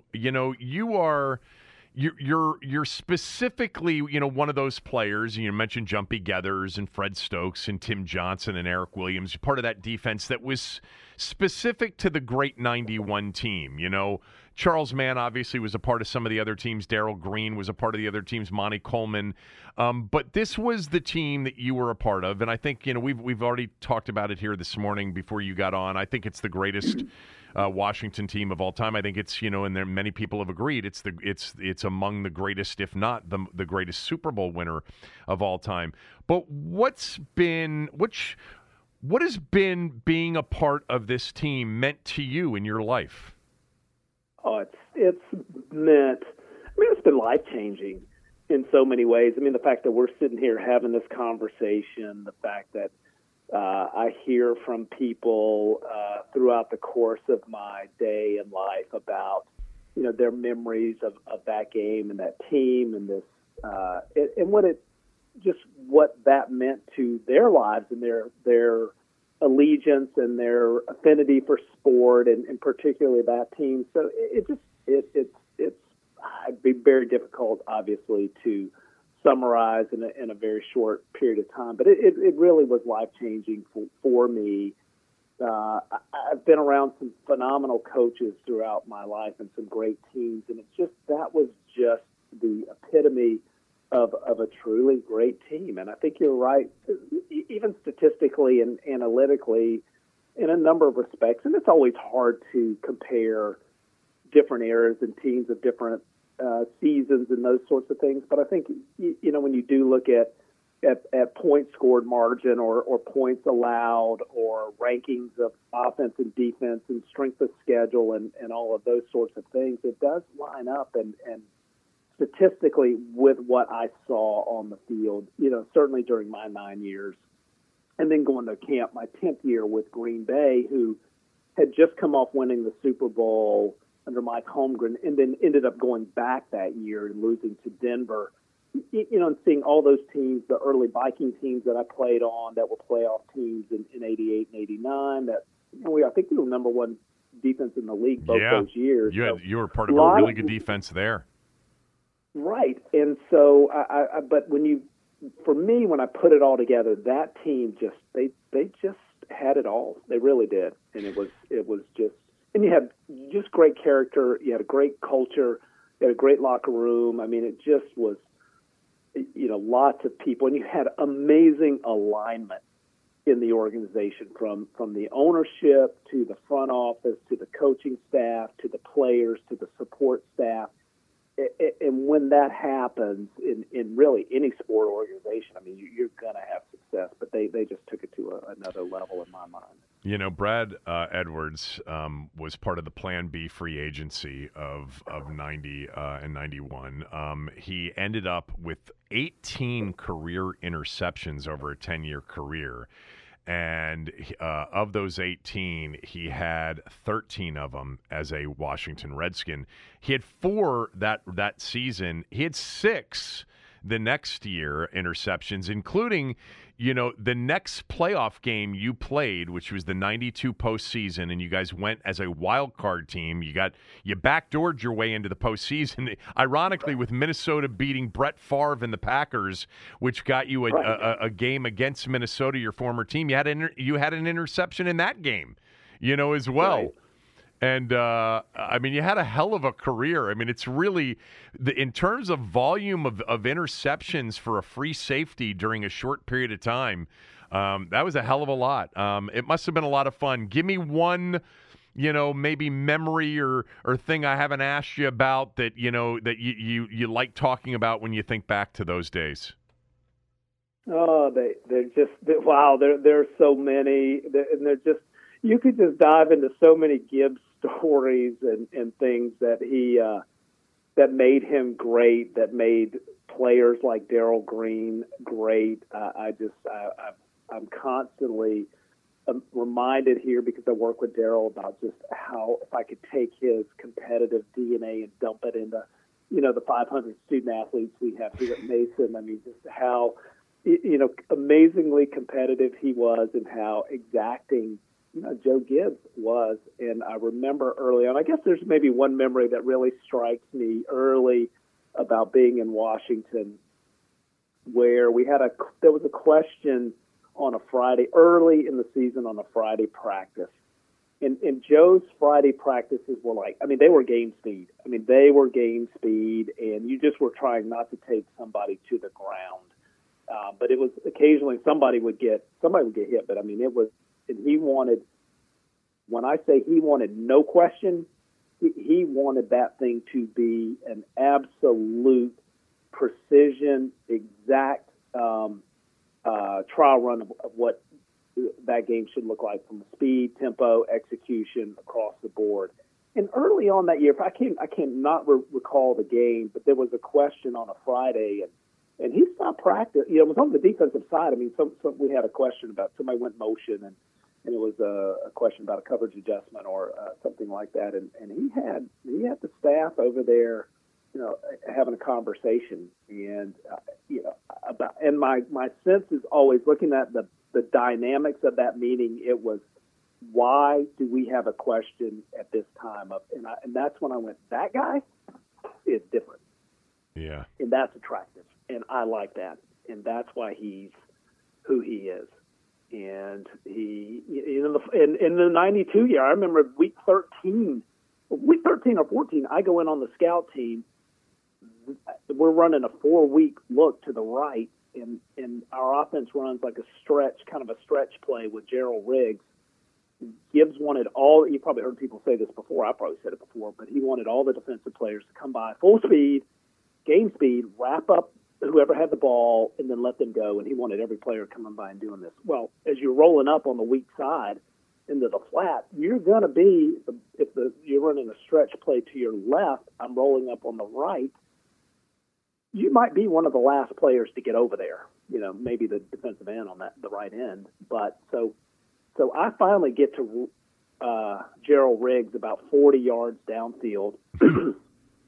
And it's week 13, 14. I mean, you're beat up. You're tired. You've done this right a million times, and so I kind of felt like this play's pretty much over. So I kind of ran by him, turned around to jog back to the huddle, and I look over, and here comes, Joe's walking toward the defensive huddle, which he never did, and that kind of caught my attention. And he walks past the defensive huddle, and he's clearly looking at me.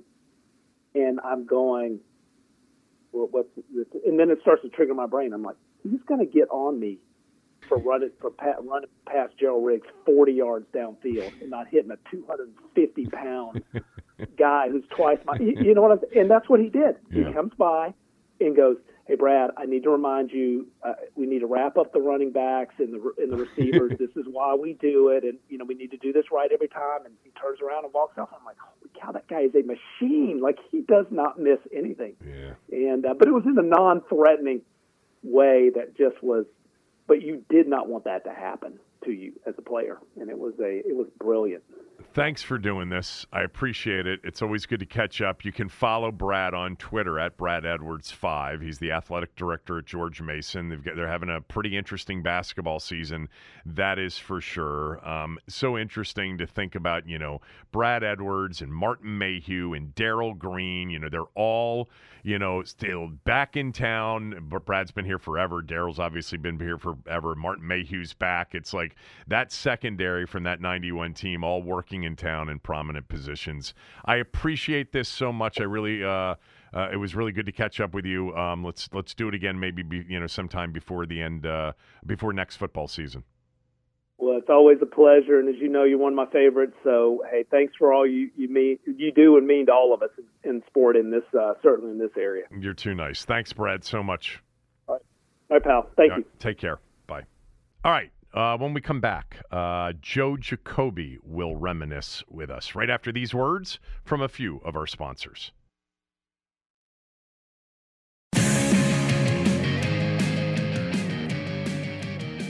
All right, we continue with our discussion of 30 years ago today, the Super Bowl 26 Super Bowl win over the Buffalo Bills. And on that team and the starting tackle in that game, one of the two starting tackles in the game, we'll get to that in a moment, was, of course, Joe Jacoby. Joe, in that particular game, started at a different position than he had started in their very first Super Bowl, and then the second Super Bowl loss, and then the third Super Bowl that they won against Denver. We'll get to that in a moment. But first of all, because I have not talked to you in a while, how are you doing? What are you up to these days? Well, Kevin, it is great to talk to you again. I mean, we used to do this every week for a while there for a few years, but it's good to be back with you. I'm doing great. I mean, I'm not living up in the area, as you know that. I'm still working. I'm still doing some part-time coaches. We do a big man's camp down here in the Carolinas, North and South Carolina. So we invite to a combine, and we take the best linemen out of North and South Carolina who come to this, and we work with them over the next 5 weeks, and we take them through different drills. We go through one-on-ones, pass blocking and run blocking, and this is all without equipment. And I'm enjoying that because these kids, I mean, we had a couple kids, one son with UNC a couple years ago. This past year, the guy who's one of the coaches, his son just signed with the Naval Academy. Oh, so awesome. We're doing some positive things with these kids down here and just enjoying it and playing with my 3 grandsons. That's awesome. You mentioning, for many people listening, remember, Jake and I did for several years when when Dan Snyder's Red Zebra launched the radio station, which then would eventually merge with 980. I won't get into all of that detail, but Jake and I did the pregame show, postgame show, and the Monday morning quarterback show together. So for, I think, 3 seasons, we were together during football season a lot. And it's still, by the way, I've probably told you this before, but it is still you and Doc are the two that my boys, because they were very young at the time, that you and Doc are the ones that they remember, like if they came to a pregame show at a restaurant or a postgame show, if you and I were at a restaurant together or whatever.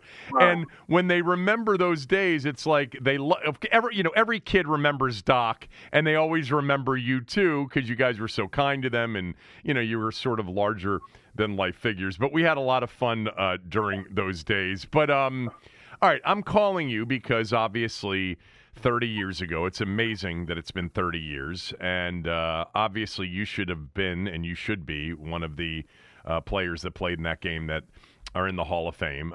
We've covered that ground many times in the past, and we'll continue to cover it moving forward. But before we get to the game day itself, you had been on the previous 2 Super Bowl winners, the 3 previous Super Bowl teams.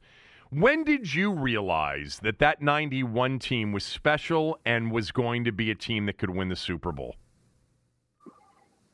Well, it was probably early on. I mean, we had a loaded team. And I mean by guys who were just talented, but nobody really thought they were talented. They were team guys. They were not individuals. They were individuals, but they didn't worry about their stats. And then we went and started. We just had a reunion of the former players that were involved when we had about 30, 35 guys on a Zoom call. And it was amazing that guys, I looked at and hear the guys who were talking and all that and the things that we went through.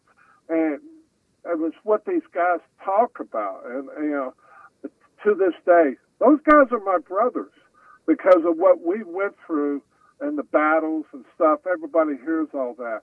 But, I look back on that and, we started out 11-0. In the preseason, I don't think we won a preseason game. Right. And Joe was talking about it. He goes, I know y'all were good. He goes, I made it tough on you. I didn't put any of the offense in. We ran basic stuff, basic defense, and we got our butt handed to us every preseason game because he made it very vanilla. He made us physically and mentally tough going through that and hearing all that abuse.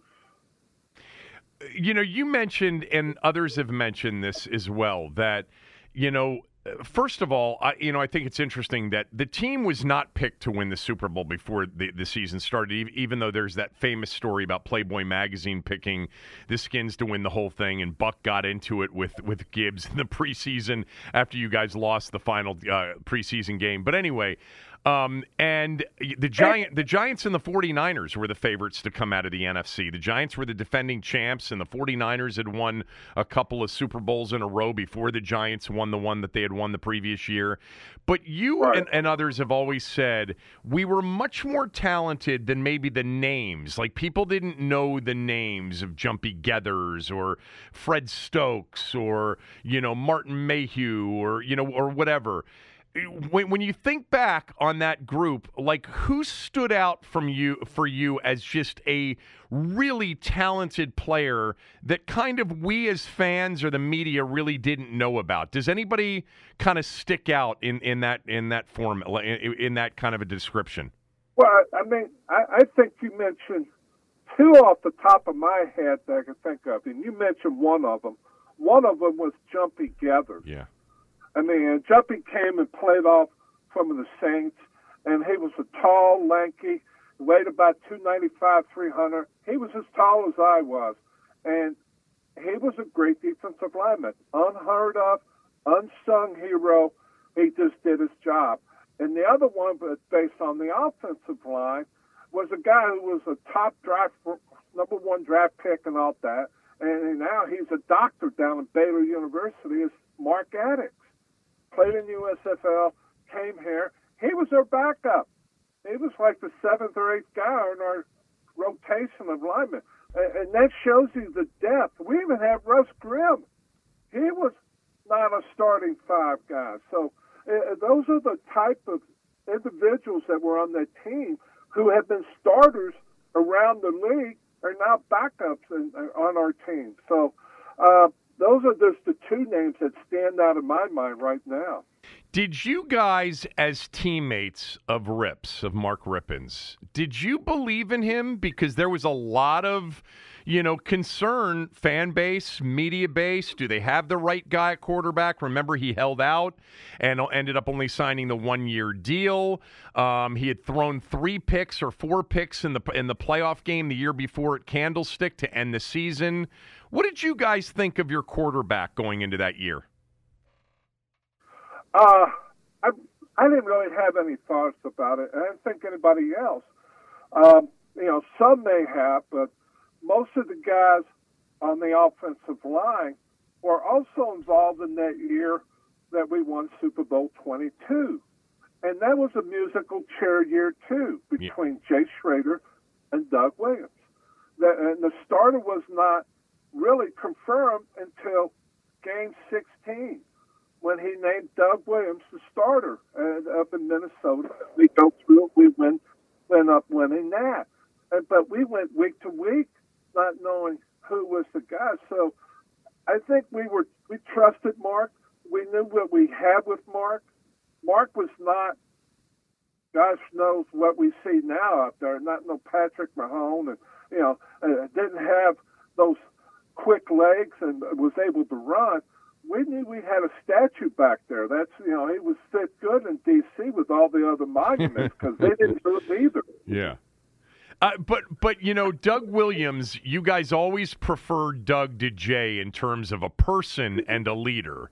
You've always mentioned that, and all the guys that played on that team, Jay. Right.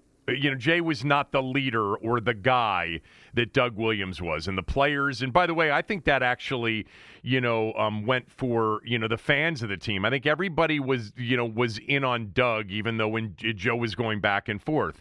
You had obviously been the starting left tackle for, you could argue the last true franchise quarterback for this organization, which was Joe T. Did Rip have any of the leadership stuff or the likability stuff that Doug had or that Joe T had? Did you guys have that sense, or was it kind of a bit of a question mark? No, I personally, not for me. No, was it perfect? No, we weren't perfect either. But we worked together. I mean, I see all this stuff today flying around, people with the happy anniversary on the 30th anniversary and all that, and Joe said it best. He goes, "You guys put everything aside." He goes, "Egos. I'm not getting playing time. I'm not doing this. I'm not the best, or whatever."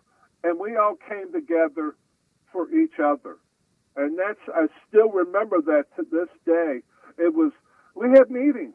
We didn't have the coaches in there. It was us. And everybody laid it on the line. They let their feelings be known, and nobody got upset by it. And people would talk all that. My gosh, we had fights on the sideline. You see all that stuff now going on. We had that in 91. But all that stuff worked itself out because our interior goal and motive was to win it all. And we knew that each individual on that team, that's what it was. And they put everything else aside, and we went and won. I mean, Joe was talking about the Gibbs this past week, 2 days ago we had this, and he goes, "I had to call off practice up there in Minnesota during Super Bowl week." Right. He goes, "You guys were killing each other." He goes, "You all was so ready." He was saying about John Madden came out the one day, it might have been a Wednesday or Thursday or Friday, one of those 3 days to watch practice, and he walked off and he made a comment to one of the PR guys. He goes, "This game won't even be close on Sunday." after watching one of our practices. So everybody saw what we did. We didn't have the big names. I mean, what you see now. We had Art Monk, but Art Monk, you wouldn't know he was a star-studded receiver because Art Monk was like back in the 80s and 90s watching those old commercials. E.F. Hutton, when he spoke, people listened because he didn't speak very often. Yeah. But Art did it on the field, and we all put it aside. I think that's interesting what you said about Madden because I told the story earlier in the show. I was at the Super Bowl at the Metrodome. I'll net it out because everybody's already heard it, but for you, I was in the lobby of the hotel that I was staying at, and the New York radio station, WFAN, Mike and the Mad Dog were hosting a show, and Madden was a guest. And typically, commentators wouldn't make predictions, but Madden, I'll never forget it, on that Friday before the Super Bowl said, I've been at the practices of both teams, and he said, I got to tell you, Washington's ready. He goes, I think this game's going to be won at the line of scrimmage, and I think Washington is just the better team, and I'd be surprised if they don't win the game. I mean, he saw it, and in watching the game back over the weekend, it's amazing how you guys dominated the line of scrimmage on both sides of the ball. Now, I want to ask you about your year, because I think a lot of people, 30 years in the rearview mirror, forget that at that point in your career, Jim Lachey was the starting left tackle, an incredibly talented player. I mean, one of the more would you agree with me, one of the more athletically gifted left tackles in the history of the game? Yeah, I think so. I mean, Jim, what he did with his body and stuff, physically strong, like you said, and could move, and, we had to make a decision, and it was brought to both of us. And Jim didn't like playing the right side. Jim didn't play on the right side very well. He played on the left. He got used to that. And at my stage in my career, it didn't bother me because I started out playing right tackle, played guard, and so moving around didn't bother me, and they asked me, and it was left up to my decision if I was going to move or not. And it was better for the team because it made us a better offensive line and putting the pieces in the right place. And I happened to be in the right place where I was supposed to be at that time at right tackle. Jimmy was better at left. Yeah, even though you were the best left tackle of that, of the 80s and in that decade, to your point, you were in your 11th year probably. I'm guessing 10th or 11th year in 91. But didn't you start that season playing guard because Ed Simmons was the right tackle, or do I have that wrong? No, you have that right. That Ed gets hurt in the first game. Right. And then they moved me instead of bringing one of the backup tackles that was there. I can't remember who it was because they wanted the 5 best linemen to play. Yeah. And I was still considered one of the 5 best linemen. Right. And I made the move into guard. At that point, I'm going, if it gets me, 2, 3, 4 more years because I'm not playing. We used to call playing left tackle and right tackle. I didn't have to block those guys out there on the beltway. I didn't have to deal with that speed anymore. LT. I just had to deal with the fridge and the bigger guys, which is fine with me because I was one of those bigger guys too. Do you, by the way, before we get to the season and the game here in a minute, do you love how you, in many ways, your team – obviously, but you in many ways get linked in the same conversation about Lawrence Taylor because you faced him and because the team faced him so often and so many times, and he's considered, let's be honest, in my lifetime, I think he's the greatest football player I've ever watched, not just the greatest defensive player, but the greatest football player. Do you like that? Do you enjoy that conversation? He has spoken about you in the past. He's talked about, playing against the Redskin teams in Jacoby. Do you enjoy that when you're linked with him? Well, yeah, at least my name's still getting mentioned. I mean, good or bad, you've got to be honest with yourself. He's a good player, and I was fortunate enough. I did had some fairly good games against him. He's also had some great games against me. But that's the nature of the game, and that's how the beast works. And you got to. But they talk about those battles. He talks about it. I heard from him 2 weeks ago, and he was saying, somebody called. I guess somebody wants to talk to him. Well, it was LT. He goes, you guys ought to make me an honorary Hawk. He goes, I was in your all's backfield more than the running back was. But well, yeah, you're right too. so you actually communicate with him? Yeah, he calls every now and then. We talk. And, that's. Yeah, I mean, he's a great guy. He's went through some tough things, like we all Sure. do in life. But I mean, those battles were great. I mean, we sit there and talk on the phone. He goes, I finally figured out how to play you. I said, well, good. What did you do? He goes, I couldn't play you normal. I couldn't play you straight up. I had to play with a nasty hangover. So I went out all night and just got drunk and came in, and that's how I had my best game against you. I said, well, heck, I wish you would have called me. I could have hang with you. He has. Look, we've been through this so many times over the years about how egregious it is that you're not in the Hall of Fame. But Lawrence Taylor's been one of your biggest advocates over the years, right. For being a Hall of Famer. I think, correct me if I'm wrong, not only Lawrence Taylor, but Bill Parcells as well. And this may be off, but I think Randy White once came to your, sort of advocacy, saying it's a joke that you're not in the Hall of Fame. Right. They've all been there. So I've been very blessed. Yeah. Of course, it's disappointing. I mean, we're all human. And I get disappointed, but I have no control over that. But I hear all the positives from the guys that I played against who respect me of what I did on the football field, my career and all that. What are they going to do? They don't like me and all that. That's fine. I still played in 4 Super Bowls. One of 6 guys on the Washington Redskins football team that played on 6. I'm one of 4 that started all 4 Super Bowl games. So they can say whatever they want about me. My history, my stats, all speak for themselves, and they know that. So we let the chips fall where they may. Sooner or later, they're going to leave the door open, and I'll sneak in.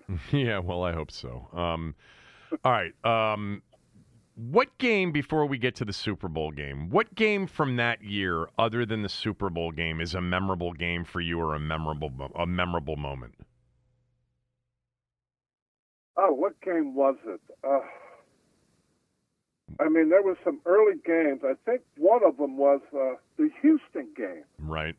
We really should have lost that because I think their field goal kicker missed. Short one. Yeah, short one. Yeah, and we ended up winning by a field goal. It was about 3 points or so. It's stuff like that. I mean, and I think in the first 5 weeks we shut out 3 opponents. Yeah, you did. I mean, 3 shutouts first 5 weeks. Yeah, first 5 weeks, sorry? 3 shutouts. Right. And it just, you look back on that, and I remember to this day, Coach Gibbs and all that, we had those bye weeks started and all that stuff. So we were going to have a bye week after our 7th game. He goes, we get to the bye week, depending on how many games we win, we'll get a day off per victory. Well, we were 7-0 when we got to the bye week. Yeah. He couldn't go back on his words. He was going, what am I going to do now? He goes, I promised him a day off for every victory. Can't give him a week off. And then the game after the bye week was the Giant game that year, which you guys had not beaten them in 3 years, and you went into the Meadowlands and beat them, and that was a huge game. All right, let's get to the Super Bowl 30 years ago today. Let's start with what, Chuck Dickerson, the defensive coach for the Bills, had said about the Hogs and you in particular when he said, quote, Jacoby's a Neanderthal. He slobbers a lot, and he probably kicks dogs in his neighborhood, closed quote. So tell me what you remember about hearing those quotes from this guy Dickerson and how it came about and how it motivated you guys. Well, it comes about because of the line coach at that time was Hannafin, right, and Joe. So I can't remember which, was it a Friday meeting or something, or Thursday? He said this earlier in the week, and I think Joe brought it up in the meeting. So, and it's how they turn those tables and motivate you, because how they highlight it. They're showing the video on the screen during the meeting and all that. And it not only upset, and I don't know if it really upset the offensive line as much, I think it was everybody else on the team because of what our bond was as a group. And it was like, all right, you're coming in here and you're talking about our family. Right. You don't do that. And I think it resonated more with the guys who weren't the part of the Hogs, everybody else. And they took it on to themselves of what they were going to do. So that guy just didn't upset the Hogs. He upset it 50-some guys because of his comments and stuff like that. I'm trying to think of who said this. It was either Bostic or Rippon, who I had on earlier this morning on the radio show. And they said towards the end of the game, you ran towards the sideline and said something to Dickerson. Do you remember that? Oh, I can't remember. I mean, it's probably something we can't divulge or say on the. Well, we're talking no, about you can. It's a podcast. You can. But I think it was actually I think it was Bostic who said, Jake ran over there and went over to Dickerson and just said, something like, "How do you effing like us now?" or something like that. Something like that. Yeah. So. It did, in the back of all of our minds, I think, the guys on the line, there is a pride factor. And he called this out. And when you call somebody out, you better be able to back it up. And they couldn't back it up. And we had our day there, and we dominated on that aspect. So there's something that, I had remembered, but Rippon brought to my attention even more so. I don't think I recall it being this serious, or at least it wasn't reported this way, that in one of the late week practices, they were very physical practices, and that he hurt his ankle. Like he wasn't sure if he was going to play after he injured his ankle at the end of a practice that was really physical. Do you remember those practices leading up to the Super Bowl? And do you remember Rippon getting hurt specifically? I don't remember Rippon getting hurt. And all our practices throughout the season, and every season I played, they were physical practice. But now this is Super Bowl week, and we're playing here soon. And the emotion, the intensity, and the excitement is picking up. I mean, and Joe had to cut these practices short. He goes, we're going to lose somebody because the physicality was just over the top because of what was at stake. And we all knew that. And I think the one incident that happened during the week, and Tuesday was our day off. So we're at a Chip Lowmiller's house because Chip is from that area, Minnesota. Yeah. So we're out, and he's got the snowmobiles out and stuff, and the rest of us down in his basement, we're playing cards and all that. Well, next thing I know, here comes here comes one of our trainers, and he sits down and kneels down between Russ and I. He goes, we got a problem. And Russ and I looked at each other. Okay. I said, tell me it's not Rip or Chip. That's all we wanted to know. And it wasn't. Neither one of them got hurt. It was the back. I can't remember. It was the backup quarterback wrenched his knee. He ended up having to get surgery after the Super Bowl. Really? Off of it. Yeah. Well, the backup quarterback was Rutledge, who botched the snap on the first field goal. It wasn't Butler. Oh, it was Kerry Conklin. Oh, Kerry Kerry Conklin. never dressed. Got it. So we once we heard it was Kerry Conklin, we go, we felt bad, but it wasn't somebody that was going to play. Right. So, what do you? So, the game itself. Just what are your memories of the game? I remember it. It was, to me, it was like any other game. I mean, we had EB, we had Ricky Irvin.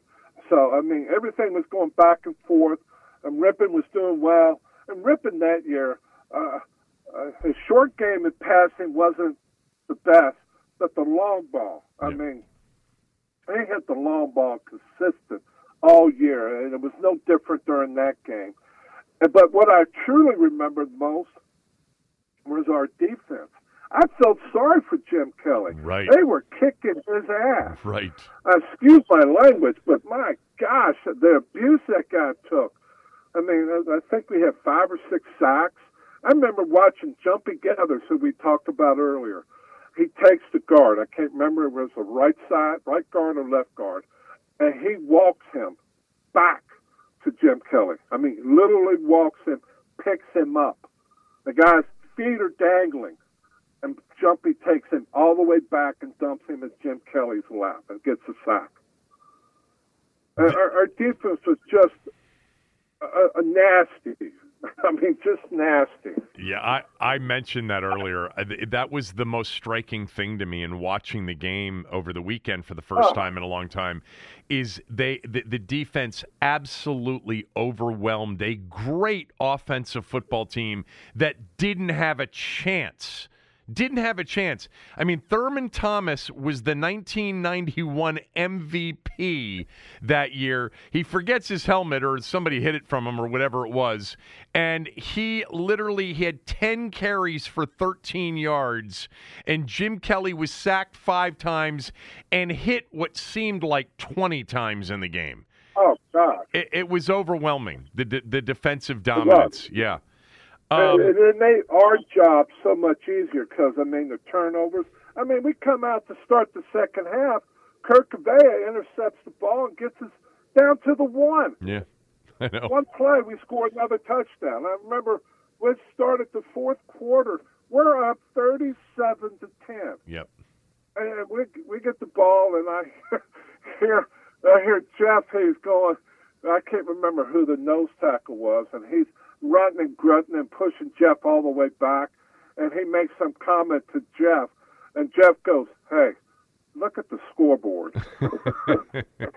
Yeah, he actually he told that story. He said that actually he said, and I'm forgetting who the guy was, but he essentially said the guy hadn't talked all day, and then eventually he said, "What did you say?" And he said something like, I forget what it was. Now I'm forgetting. That I kicked your butt, and Jeff goes, "Look at the scoreboard." Yeah. All right. I've asked you this before, but you played on all 4 of Joe's Super Bowl teams. Obviously, the starting left tackle for the first 3, the starting right tackle for the 4th. Which of the 4 teams was the best team? Which of the 4 what? Was the best team? Oh, Kevin, you can't do that. Yes, I can. Yes, I can. I just did. I know you can't, but that doesn't mean I have to answer it. That's hard to answer, Kevin. I mean, we're 1 year from now, I'll be celebrating the 40th anniversary of Super Bowl 17. Oh, my God, that's right. Got to start programming that one. I was reflecting on that this morning with my wife. I said, can you, this kid who nobody drafted, and, and Coach Gibbs thought I was a defensive lineman. I'm now celebrating anniversaries of the Super Bowl, right. Not Super Bowl, but Super Bowls that I played in. I mean, I'm a blessed man. I am very fortunate, with the family I have and all that, but anyway, I was reflecting back. I go from this year to a lineman that was 32 years old in his 11th year, knew that he was more at the tail end of his career. A year from now, I'll go and celebrate the 40th from a 23-year-old snot-nosed kid who didn't know where he was at, winning a Super Bowl in L.A. So, gosh, I mean, the Super Bowl 17, this is a personal preference. It's my favorite. One, because it's the first one. Two, because it happened on my mother's birthday. Three, my mother had passed away the year before. Oh, okay. So that holds a special memory from me. Sure. Really, and I thought today somebody said, if we didn't lose Super Bowl 18, that may be considered one of the best Super Bowl winning teams ever. No doubt. If we didn't lose Super Bowl 18. No doubt.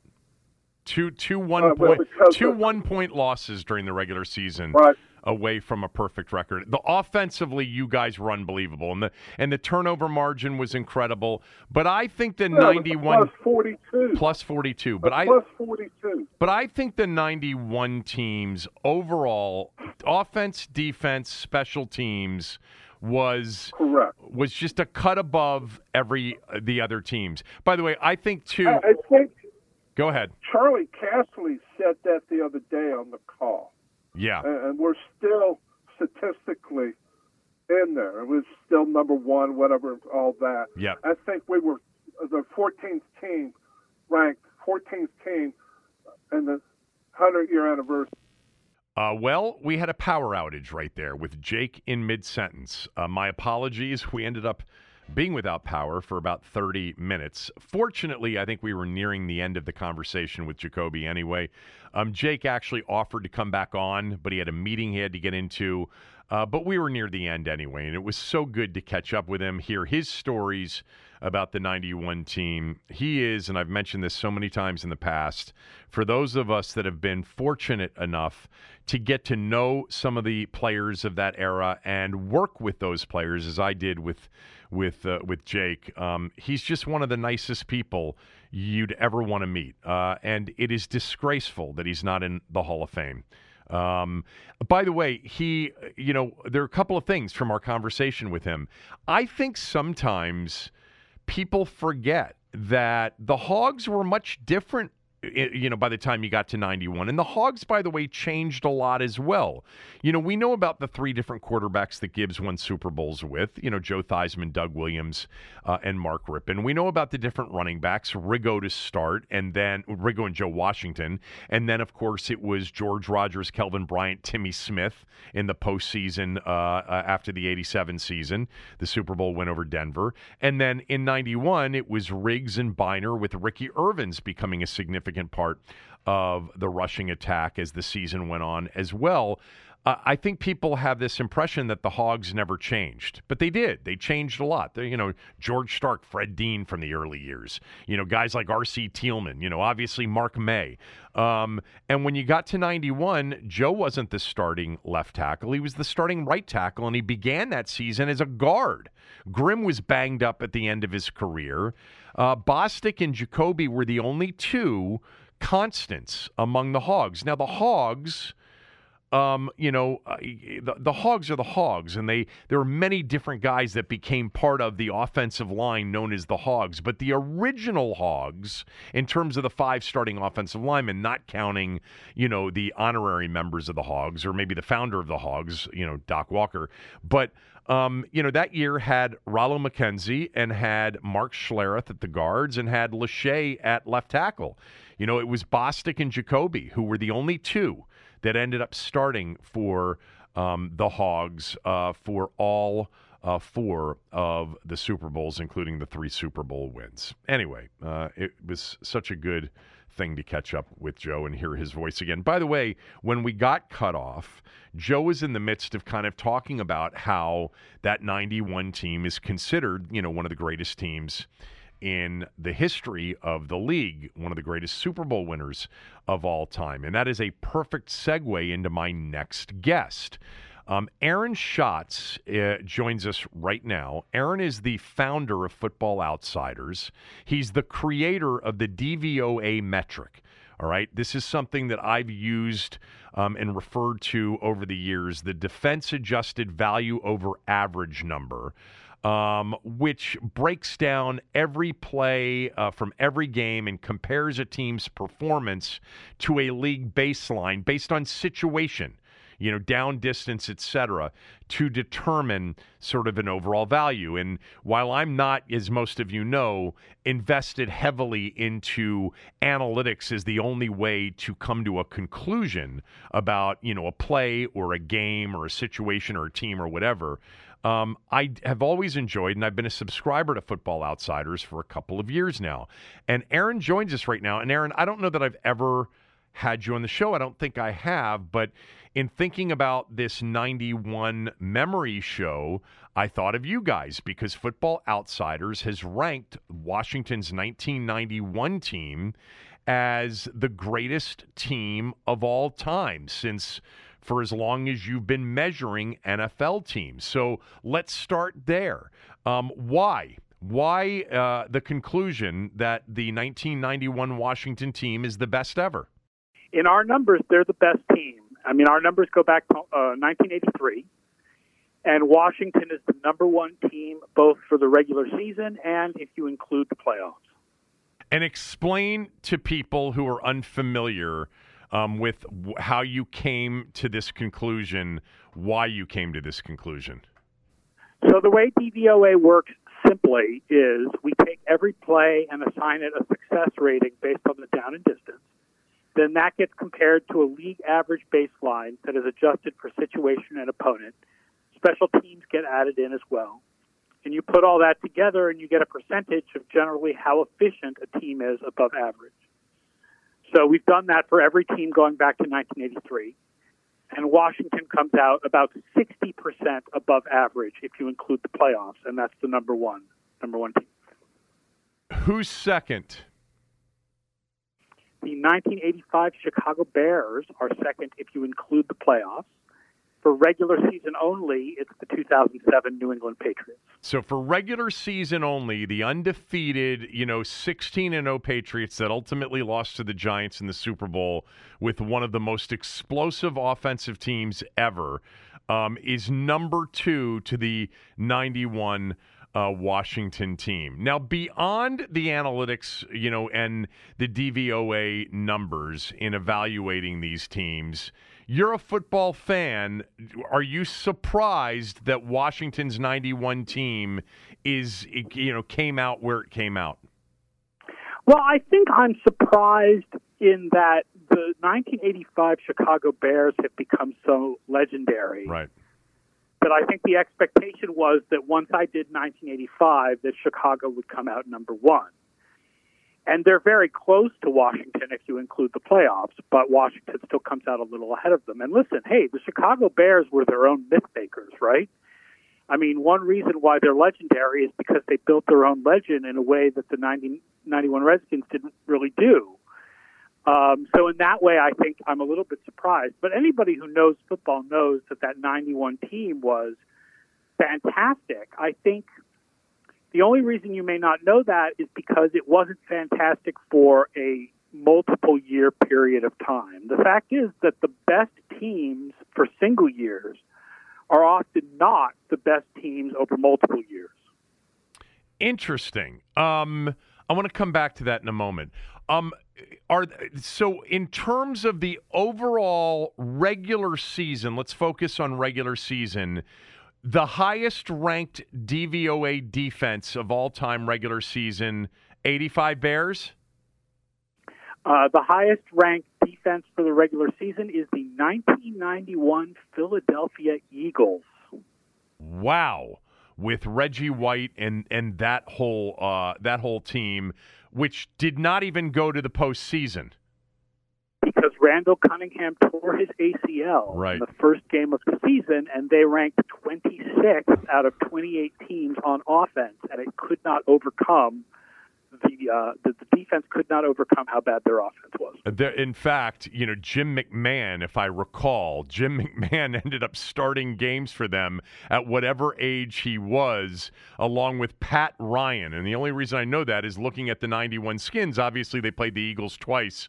The Eagles just were inept offensively. Man, you think about that division in those years with Washington and the Giants and the Eagles and the Cowboys.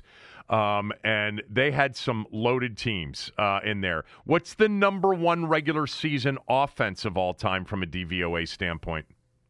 The 2007 Patriots. Is it close? Who's second? The 2010 Patriots. Are they close at all? It is close. Yeah, it is close. What about the other Washington Super Bowl winning teams and the team that many people, Aaron, here argue about occasionally?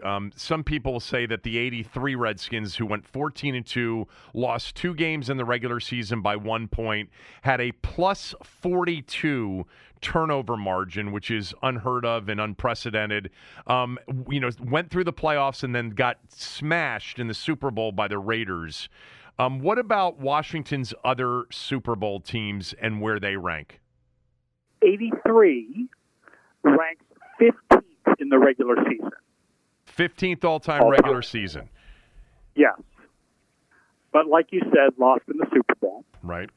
1987 ranks pretty low.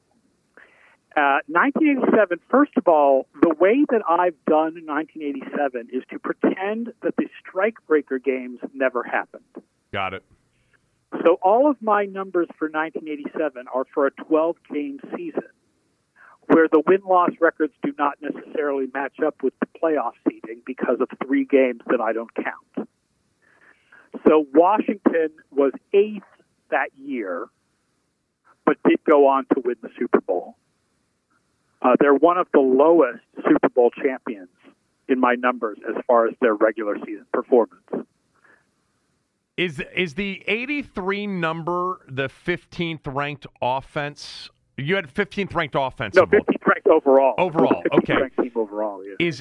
How many teams in front of them were non-Super Bowl winners? How many teams in front of 83 Washington? Let's see here. The 2007 Patriots, the 87 49ers, the 2010 Patriots, the 2019 Ravens, the 95 49ers, the 2012 and 2015 Seahawks, 2004 Steelers. A lot of the teams ahead of them actually did not win. That's interesting. I was wondering. I figured there were some teams, not that many, in front. Right now, where are you guys in going back? Like what year are you back to in doing all of your analyses with DVOA on teams from the past? We're back to 83, and like I said, we have 82 and 81 pretty much all ready to be broken down. So by the end of this offseason, we expect to have numbers for 82 and 81, which will give us another Washington Super Bowl team. Exactly, and a Super Bowl loser, too, when you eventually get deep into the 70s. I'm just curious, what do you anticipate from, let's just say, going back into some of the Steelers teams of the 70s, et cetera? I don't think we can. I don't think we're going to be able to find enough play-by-play to get back into the 70s. Where part of the problem is that the farther back you go, the more teams did not keep records of their play-by-play. And the way that we fill those holes is with videotapes. And the farther back you go, the fewer videotapes there are of the games that we need. Sure. I honestly don't know if we're going to be. I'm shocked we made it back to 81. I don't know if we're going to be able to go any farther than 81. And I'm pretty sure there's no way we can go any farther than 78. So forget how far you'd be able to go back. What would your gut tell you if you had the play-by-play of what some of those teams in the 70s would have produced in a conclusion? Oh, I think that they would be fantastic. I mean, there's no question that those Steelers teams were phenomenal. There were Raiders teams also in that mid-'70s, not just the one that actually won the Super Bowl, but other Raiders teams that were fantastic. My guess is that the 1972 Dolphins would shock people by how high they were not. Yep, agreed. Right, because they played a remarkably easy schedule that year, Yeah. probably easier even than the 1999 Rams, which currently have the easiest schedule. I have a historic, if I can find the workbook, I have a historic where we did estimates of DVOA going all the way back into the 60s. That would be fascinating. I mean, I the 72 Dolphins, I agree with you. Not only that, they had close games, and they were certainly not. They were a good running team with Kick and Zonka and Mercury Morris. You know what's interesting when you go back there, especially if you look at just playoff numbers, is your record didn't determine home field advantage. They did it on a rotating basis. The 72 Dolphins, undefeated, played the AFC Championship game at Three Rivers Stadium in Pittsburgh, which is crazy.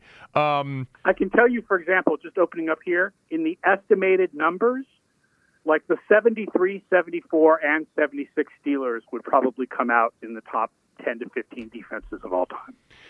I think some people believe that the 76 Steelers, and they did not win the Super Bowl, Bradshaw was injured for a big part of that year, may be the greatest defensive team ever assembled if the 85 Bears weren't. Yeah, and again, my argument is for the 1991 Eagles. Sure. But if you look at the 76 Steelers, they had 5 shutouts and 2 games where they gave up 3 points in their final 8 games of the season. It's amazing. Their final 8 games of the season go 0, 0, 0, 3, 16, 3, 0, 0. I mean, different era, obviously, and you're able to essentially assault receivers before they even get into a pattern. But I remember it's one of the that's the era that I first started to remember. And there's a big argument that a lot of longtime football people make for the 76 Steelers, and they didn't win the Super Bowl. They lost the AFC title game to the Raiders, who went on to club Minnesota in the Super Bowl. Washington's 91 team, dominant during the regular season, shut out 3 of their first 5 opponents. The defense was awesome, ripping great, the whole thing. We know what it was. And they had a tough regular season schedule. Correct me if I'm wrong, but the postseason was a breeze, right? Atlanta, Detroit, before they got to Buffalo, was about as easy as it could have been back in that era. So 91, Washington has an average schedule for the season by our numbers. But yet, Atlanta was 8th that year. Detroit was only 15th, despite being 12-4. Yeah. They were a very lucky team that year. And then Buffalo was 4th. Was 4th. And the top 3 teams that year were Washington, San Francisco, and New Orleans. And New Orleans, I think, lost to Atlanta in the first round of the playoffs, which is why Washington got Atlanta in the divisional round, not New Orleans, and that would have been probably a Bobby Hebert, New Orleans team in 91. And I specifically recall, as a fan of the team, I'd much rather play Atlanta than New Orleans. Which more importantly, Dome Patrol, right?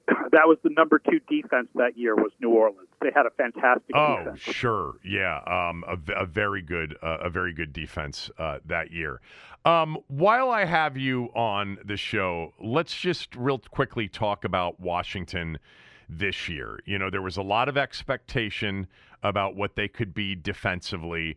Some traditional statistical numbers like rush defense, they didn't turn out that badly. But, you guys had them, I think, at 27th defensively DVOA. I think that's what I cited the other day when I pulled it up. This was not a good defensive football team, in your opinion, right? Right. They did very badly in our numbers on defense, no question about it. I'm opening it up now, but I think that you were accurate. I think that we were all surprised, given what we thought before this season. The fact that Washington ended up higher in offense than defense was shocking. 21st in offense, 27th in defense. There's so much talent here on defense that, especially, that front four, for them to be 27th in defense, it really does show the fact that defense is so hard to predict and inconsistent compared to offense. But people talked about, we knew after the improvement that Washington had in 2020 that they would regress towards the mean. But regress towards the mean means you get closer to being average. It doesn't mean you suck. Yeah. Tell everybody who the number one DVOA team in the league was this year. Shockingly, it was a very, close year. People talked all year about, any team can win it. It was hard to find teams that were consistent over the whole year. But the number one team ended up as the Dallas Cowboys. Yeah. So when you see that, when your numbers produce that, how often do you look at them and say, yeah, I just don't agree with it? I mean, I know why they came out number one, and I do agree with it. They were really good this year. A lot of people criticize that they say, such and such a team beat up on bad teams. But that's generally how we identify Super Bowl champions, is their ability to beat up on bad teams. Games between good teams generally come out close. I mean, occasionally you have something like what Buffalo did to New England in the first round of the playoffs, which is like when one good team insanely destroys another good team. But that's rare. Normally, games between good teams end up close, and the way you see who the best teams are is by the way they handle the bad teams on their schedule, and Dallas really handled the bad teams on their schedule. Like I said, though, it was not a year. Dallas was not particularly strong compared to years past, the number one team of years past, especially if you take out that Week 18 game where Philadelphia was playing all backup. Yeah, exactly. Like, Dallas would have still been number one without that game, but it would have been they would have been number one by a really tiny, itty-bitty margin over Buffalo and Tampa Bay. But it's interesting. I mean, the fact is that our top four teams did not make the Final Four. This is only the second time that none of our top four teams made the Final Four. Right, but the Rams were 5, and San Francisco was 6, and Kansas City was 7. So you were close. Cincinnati's, was 17th. What's the lowest DVOA team that for you guys that has ever made the Final Four? I'm not sure which is the lowest. I have to look up here which is the lowest that ever made the Final Four. What about the Super Bowl? But the lowest that ever made the Super Bowl, I can tell you that the lowest that ever made the Final Four was the 1995 Indianapolis Colts. Mm-hmm, with Harbaugh. That was the Jim Harbaugh was the quarterback. Yeah. And they the lowest that ever made the Super Bowl was the 2008 Arizona Cardinals. And they almost won it. Right. And the lowest team to win the Super Bowl was the 2007 Giants. The 2007 Giants, got it. You brought something up. I'm just curious. So, because I remember thinking about this after the last week. How do you differentiate Dallas's final Week 18 win over a Philadelphia team sitting everybody versus, the week before where they're playing a team that cares about winning? Yeah, I mean, for the full ratings that we do, I include every game and every play. Right. For the ratings that we put into our playoff odds simulator, I will make adjustments. So, for example, when I simulated the playoffs after the end of the regular season, I took out the last game of the season for Dallas because I felt like that really didn't count. And I took out the last game of the season for Cincinnati because they sat a bunch of people too. So it's just trying to get, you have to try to approximate to figure out what mattered and what didn't matter. But for the actual ratings, I use every game. I mean, the fact is 91 Redskins would be higher if I adjusted for games where teams sat starters, because they sat starters for most of their last game of the season and lost to Philadelphia. Lost to Philadelphia by 2 points. Yeah. Lost to your number one defense of all time, the 91 Eagles. And still scored 22 points against that defense. They were up at halftime. With their offensive backup. Yeah, they were up at halftime with their starters and then sat them in the second half. Lastly, for those, and I think we're now in this era, certainly the last 5 years, maybe longer than that, and you probably argue longer than that. But I think for much of like my audience in recent years, the awareness of Football Outsiders and Pro Football Focus, etc., has become much greater. And Pro Football Focus, obviously, with a big brand, and Football Outsiders with a big brand. What's the difference between the two? Well, I mean, first of all, I'll be honest, is that they're a much larger company than we are. And they do all that charting and scouting and the grades of players. We don't really grade players in that way. Exactly. Is that the biggest? Is that the biggest difference? Is that you guys don't grade players? Yeah, that and the size of the companies is definitely right. The biggest difference. Don't you think? And it's always been, and I'm not calling this an expert opinion by any stretch of the imagination, but it's something that my radio partner of many years, Chris Cooley, always said, that it's really hard to grade players in this particular sport if you're not exactly sure what their responsibilities are on a given play. Do you agree with that? Oh, I absolutely agree with that. Yeah, definitely. I mean, listen, there is some value to the Pro Football Focus grades, and they've been shown to be consistent from year to year, especially at certain positions. And the positions where their grades are not as consistent from year to year tend to be the positions where other statistics are also not as consistent from year to year, like cornerbacks. But I do agree that especially with offensive linemen and especially with safeties, it can be very difficult to determine what a player's responsibilities were on a play. That being said, you can see when a guy gets beat. Of course. I mean, if it's a one-on-one block and the blocker gets beat, that you can see. No, I think you nailed it. It's something that we've always talked about. It's like, to me, the hardest, would be, essentially DBs, because you just don't know the defenses or the specific responsibilities of coverage that they have. And I think offensive line is a difficult, unless you're really sure that was, outside zone and you understand the rules, et cetera. And I'm sure there are more plays than not that they're now much more, sort of accurate in assigning a grade to a specific play. But I think it's always been hard. You can follow Aaron on Twitter at FO_A shots. All right. That's ASCHATZ. Or follow Football Outsiders on Twitter at FB Outsiders. Aaron, thanks so much. I really enjoyed it. No problem, man. All right, that's it for the day.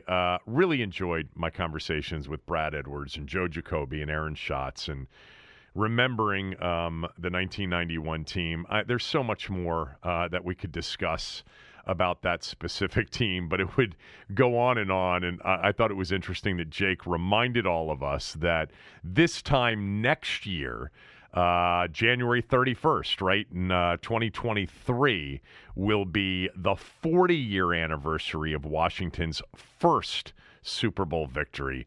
And that will, in so many ways, be even more special than this one. Not only because it was the first, but because of what was, I think, the greatest win in franchise history, which was the championship win over the Cowboys in January of 1983. Any player that played on that team will tell you the Super Bowl was anticlimactic. Beating the Cowboys in that NFC title game was truly the special moment of that season. And, of course, the Super Bowl win included the most iconic play in franchise history. 4th and 1, Riggins for the lead in the fourth quarter in Super Bowl 17. So, we've got that to look forward to a year from now. All right, that's it for the day. Again, back tomorrow with Tommy. Joe Gibbs is finally smiling. He's been more relaxed and enjoyed this Super Bowl more than any time I've seen him. Somebody asked him what he wanted to do, and he said he wanted to run in a marathon and build a house, win a Super Bowl. What else did he say? I don't know. You wonder how long that he's going to be in this.